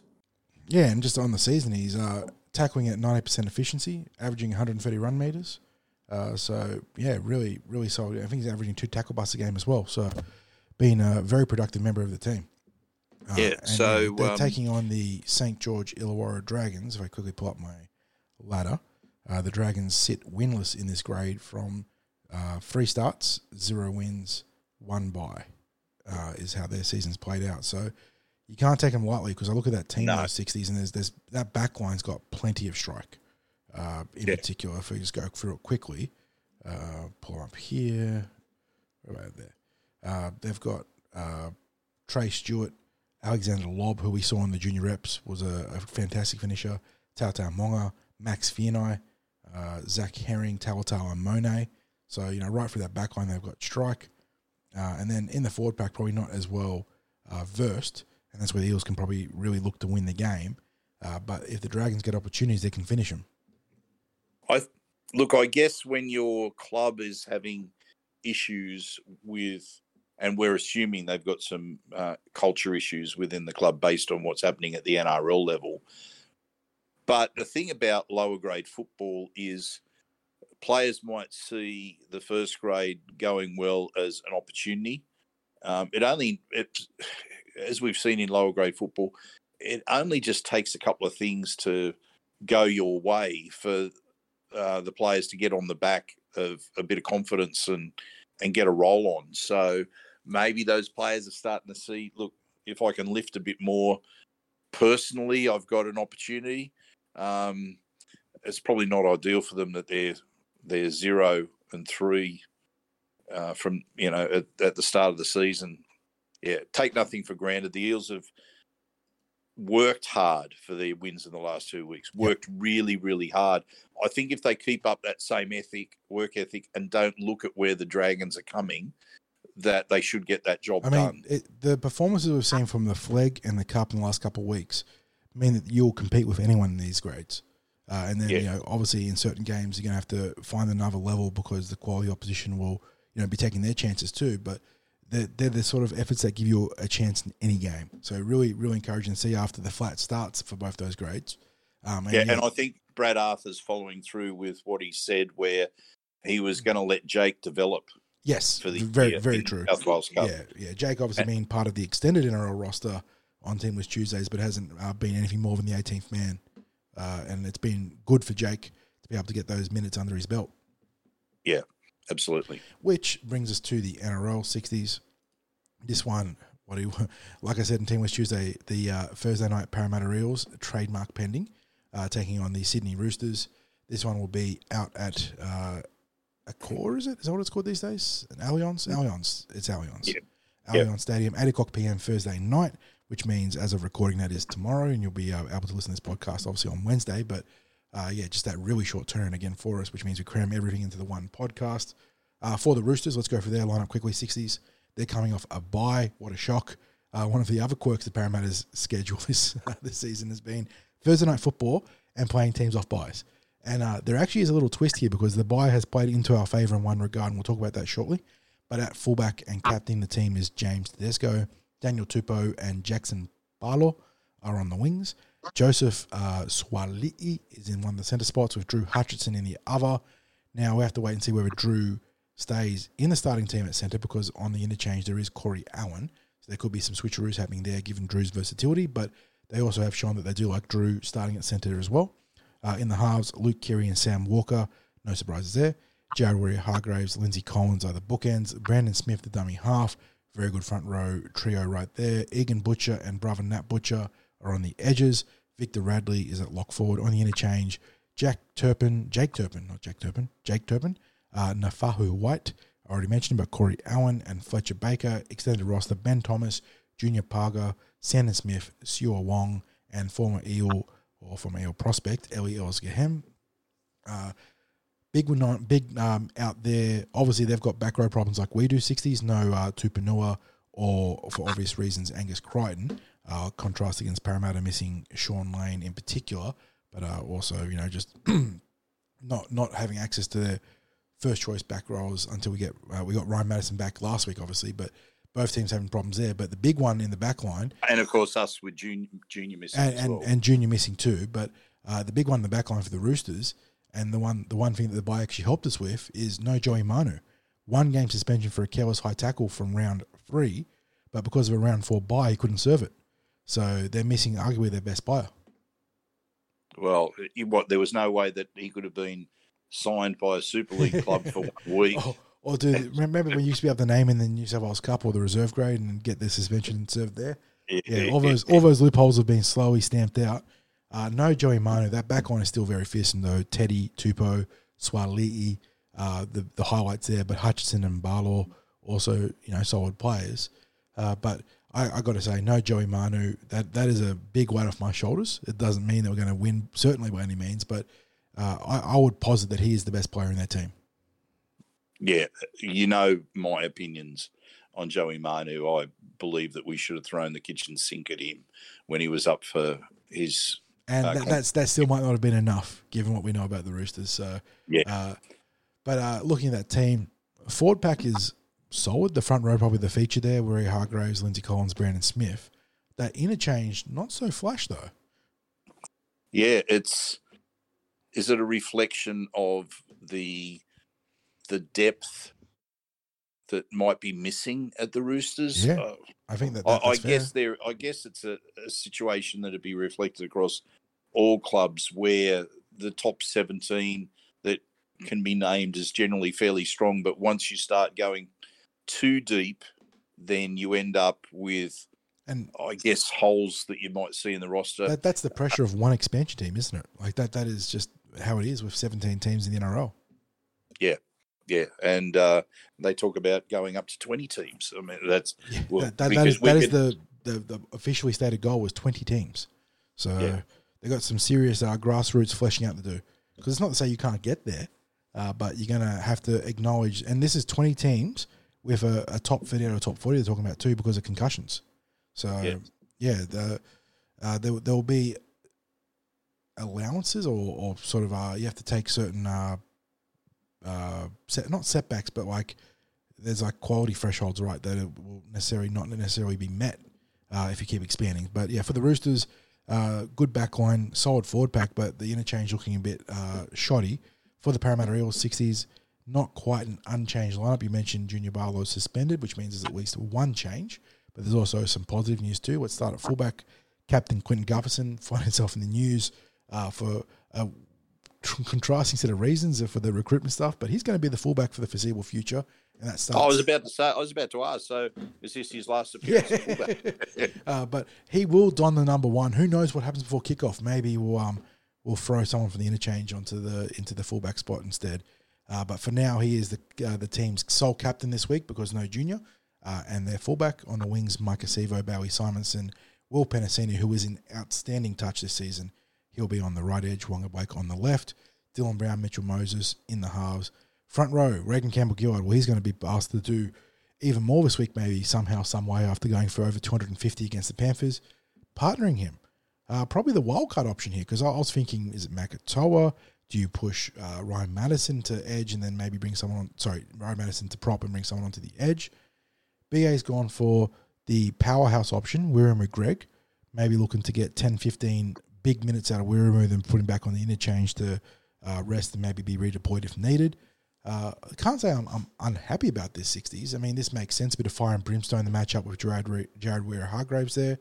But yeah, big chance for Wiramu, who has been used in the limited capacity as the interchange prop, to show that there might be another string to his bow here. Yep, absolutely. And you've, in your Team List Tuesday, and we've also spoken about it in the past, have some ideas about how it all might pan out in terms exactly. of There's some rotations. flexibility in terms of rotations here, and we have to wait and see how Brad deploys that, because he has been using his bench a little bit differently in the last couple of weeks. But in the front row, joining those two big boys is Josh Hodgson. Good to see him named after not getting to play in the second half, but that was more a statement of how good Brendan Hans was playing than anything else. In the back row, Bryce Cartwright continues his outstanding start to the season. Ryan Madison will be on the right edge, Jermaine Hopgood at lock forward. Good-looking back row there, even without Sean Lane boys. Bryce Cartwright being probably, fair to say, a revelation to start this season, playing some great football. Yeah, just very, very consistent and reliable in his performance. And, I mean, quite literally the definition of less is more, isn't it? By streamlining his game, he's been so good that the Parramatta Eels on that left edge, doing a tremendous job. But then going to the interchange, Matt Dury, he had a great little stint against the Penrith Panthers, setting up the try for Brendan Hans. Speaking of, no surprises, the utility dummy half holding his place in the team after what could only be described as a dream NRL debut match, 60s. He was very good against his former club in the Penrith Panthers. Big boost for the Parramatta Eels in number 16 jersey. Jack Murchie's back, really shores up that forward rotation. And rounding out the forward rotation is Makahesi Makatoa, who, must be said, like Bryce Cartwright, is enjoying probably his best ever NRL stint here. He's been in very good touch. Yeah, he's brought a lot of energy onto the field in his stints. And rounding out the team, Jake Arthur, Jerome Omasia, Ofiki Ogden, Tony Matteoli, and Hayes Dunster, which I believe is the same extended roster that we saw last week. Obviously, Brad Arthur is very happy if the team 1-22 here. And the Eels looking to build on their season opening win against the Penrith Panthers. And what must be said is going to be a tough game because the Roosters, whether they're top heavy, whether their bench is light, are always a good team. And they've got the home field advantage here. How the Parramatta Eels go about winning this 160s? Well, I think the first thing I wanted to talk about was what I think might happen around the interchange, and it's something that you spoke about as well. I just intimated it a moment ago. I think Ryan Madison will become part of the rotation. I just see that he will be able to contribute to the middle where you've got Matt Dury on the bench. We know that Cardi can play long minutes and he'll probably play the 80 minutes. I don't think Dury will come on the middle. I think he'll come on the edge.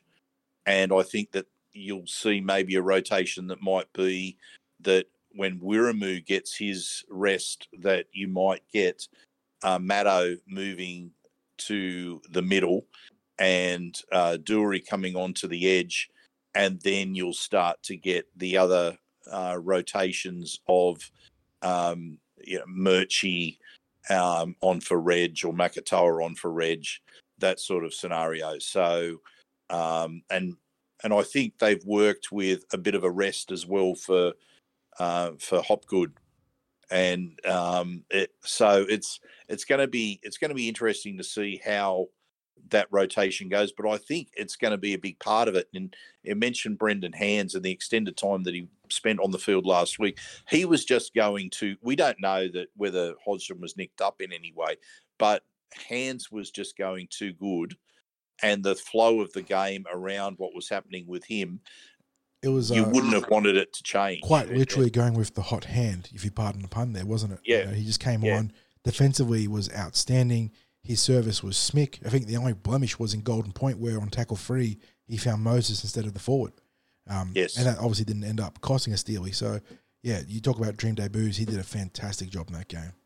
Yeah, absolutely. So, but as far as this match is concerned, I think the blueprint was there last week, and it has to come from simplifying the game plan, making sure that the offloads are more selective. What we have to look for right now is finding that the type of game that's going to get the points right now, that's going to get the win right now. And I think that would have to be against the Roosters. I think it has to be similar to what it was against the Panthers. And it's going to be a little bit tougher without Junior in terms of winning the middle, but I don't think the game plan is going to be any different.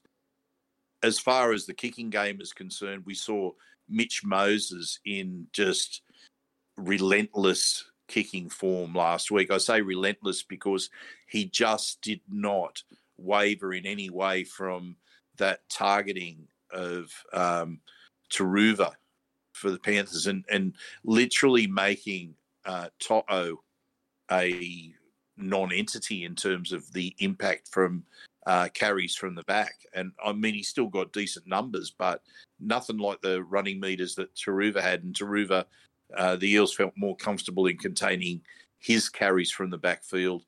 How and who is targeted with the kicking game this week remains to be seen. But I think that our standard game, just the para football of minimising mistakes, win the middle, minimise mistakes, kick deep, look for containing the team closer to their end of the field. I mean, it's just basic rugby league, but I think it's what we have to play at this time of the season. So now, but the Roosters, look, you mentioned it before. I'm happy there's no Joey Manu. I do rate Drew Hutchison quite highly. I just think he's a tremendous utility value. I wouldn't say that he's in the same class as I'm trying to. Isn't it terrible? I've got a mental blank on there. Orbison. Yes, yeah, that's actually a great comparison there. Orbison being obviously a staple for the Roosters for so long, and Hutchinson's come in and he's not quite the same kind of super utility, but does a very similar job for him.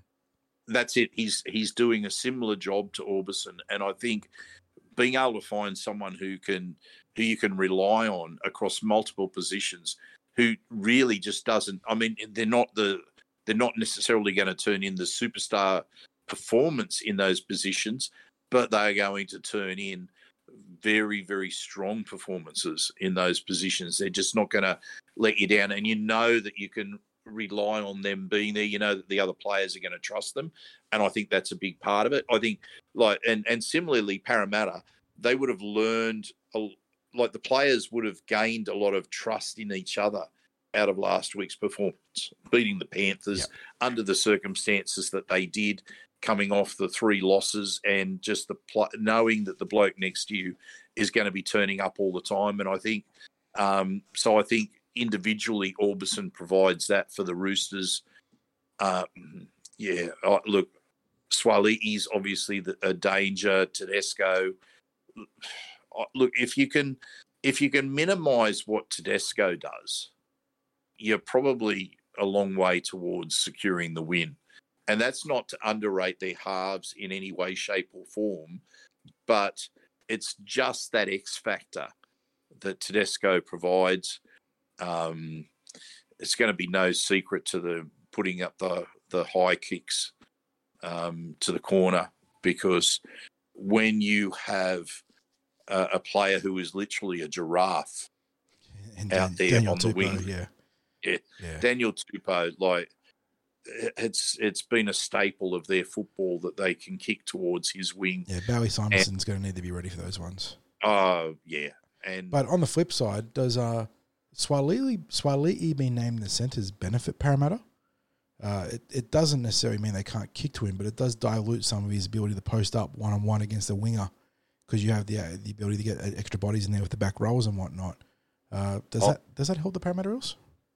I think if he's aiming for the now, who does he line up against? I believe it's Will Penasini. I don't know Will Penasini. It's Wonga Blake. I believe it should be right on left there. Yeah. So, I mean, it wouldn't really matter which side, because one side he's up against his mate that he has a height advantage on. The other one, he's up against a player whose confidence level under the high kicks is not the best. I think they would still target Suaalii, whether he's at centre or on the wing. I think the Roosters will aim for the high balls for him. So I think their kicking game is going to be a big part of what they are looking to achieve in this. I think they're going to rely, if they don't get success through the injection of Tedesco in their running game, I think you're going to see those kicks to the corners. And when you've got those sorts of players in your team that can bring down the high ball, and I'm happy with how Sivo performed last week. Yeah, Sivo that's been an area of his game that has improved massively across the last 18 months. Yeah, but in both Tupou and Suaalii, you're talking about players who can take the ball above their head. They're already tall units to start off with, and they've got a leap in them. So when you combine they're tall, they got a leap in them, and they can catch AFL style above their head. Well, you're talking about a sometimes you can't defend it, can't you? Like there are some occasions where they're just going to get the ball. Yeah, absolutely. So, I mean, how you defend it in terms of being able to run them legally off the ball, how you defend it against making sure that the kicks they're not getting as many kicks from short range that they've got the time to prepare for, where you, as often as possible, you're making them bring it for their set of 6. You're not giving them too many starts in your half for their sets. So, look, I think it's Captain Obvious statement, but Parramatta's long kicking game and their kick chase and being able to keep the Roosters in their own half has to be critical in what we do, because, as you said, with that kicking game and with targets like Tupou and Suaalii, you're talking about things that sometimes you just can't defend against, as you said. Yep, exactly. So, Eels looking to get their second win. Roosters looking to get their third. Which team's going to prevail? 60s. Who's going to score the opening try? Who's going to be the best player on the field? Let's call our shots. Oh, well, I flipped last week, didn't I? You did, and it cost you dearly. You had Bryce Cartwright and went to Ryan Madison. Yeah, for those that weren't at the Leagues Club, I flipped from the preview call here of Cartwright to the preview at the Leagues Club, where I thought, okay, no, it's going to be Maddo. So this week, I think it's going to be Will Penasini that gets across for first try scorer. What about yourself? I went, because I obviously have the other podcast with the boys, the Socially one, the Para podcast. I actually went to the other side, funnily enough. I went for Wanga. Just I had a feeling we'll play down our left and Wanga's going to get the opportunity to score. That would be, especially if he can get an early try, that would be a great fillip towards a better performance for him. Yeah, because we know if Wanga, he can get inside his own head when he makes a mistake or has an early setback, and he just, he gets so down on himself. So yeah, getting him firing early on would be huge. Yeah. So best on field, mate. I'm going to nominate Gutho. Yeah, this is easy. I feel like after the week we've had, where it's like they were attacking Gutho, but they were trying to make a mountain out of his bizarre molehill about how the Eels are moving on from Gutho. I think he's just going to respond and remind everyone that regardless of the Eels recruit, I'm still a core player here. Yeah. And now let's get to the tip. Last week, I thought it was going to be a slightly higher point scoring game than what it became, and I think that the standard of the performance from both teams contributed to that. Yeah. And game of the year type stuff, wasn't it? Like the benchmark that the Eels and Panthers set there is going to be so hard to meet or surpass. Yeah, I think that meant that I think in my tip it was something like 37.5 total match points, and it ended up being 37, and I tipped the Eels with over 37.5 points as the bet type. So I feel like I've just was so near and yet so far. Last week, mate. I had a 20-16 victory as well, so I was close in that regard as well. But yeah, yeah. Look, this one is really, really tough to tip. I think with an edge that we have, I think we've got an edge on with the bench. I genuinely do, and I think we've got an edge in the forwards, and I think that out of Joey Manu is so significant. If we can ensure that we limit the effectiveness of the Roosters kicking game, get that kick pressure on so that they can't land it exactly where they want to, or conversely, of course, as I hope for, keep them at greater distance from the Eels line as much as possible. Mm-hmm. We know that there's going to be penalties. There's going to be repeat sets. There's going to be no way of saying that we don't let them into our quarter, but you just got to minimise how often that happens. So, look, I think we win, and I think we win by a score something like 26-20. So I think it'll be about a 6-point margin. Yeah, I don't know what I was feeling last night, but I was a bit more cheeky in my predictions. I went for a big Parramatta win, 38-10. So building obviously very nicely on that win over the Panthers. I don't know, like this team feels like obviously we played at an incredibly high level last week against the Panthers, who are the best team in the competition, regardless of what people are saying about the Broncos and whatnot. The Panthers are still the gold standard. But this team also feels, Parramatta Eels, that is, like they're just on the cusp of exploding. Like we saw it at the start of the Cronulla game before Guffo got put into the concussion protocols. We've seen it in runs of those first 3 losses, where just there's been these passages where the team is so close to put it all together and just dominating. And maybe this week that's what it's going to be. Now, I'm not going to advocate gambling to anyone, but I suggest to you that if you put $5 or $10 on 38 to 10, you would get a nice return on that. Or if you put down a points margin of 18 points or more to the Eels. No, you're 28 points or more, 28 points or more for the Eels. That would be an enormous return. So if you back my lunacy here, sure. But I don't know, just this team feels like it is so close to putting it all together. I know it's only round 5, so you're not figuring it all out. But in terms of just having that dominant performance, we're very, very close. Well, I think that's such a positive note to end things on, mate. So let's go, you mighty, mighty Eels.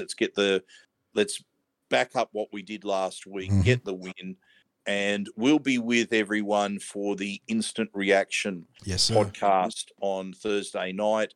And then come Saturday, we'll have a bit of news about what our site visits ended up for this month. But we've already moved into the territory with 3 days to go of being well past our previous best ever month. I'm hoping we get to a certain landmark figure for this month, because it's just been huge for the Cumberland Throw. And if we can hit that landmark number, it's already blown my mind. Yeah, it's a sincere thank you to everyone that makes up this wonderful community that stops by every day to join in the conversation about Parramatta and rugby league in general. So thank you guys, thank you ladies and gentlemen and everyone else. And catch you guys in the next episode. Go you Eels.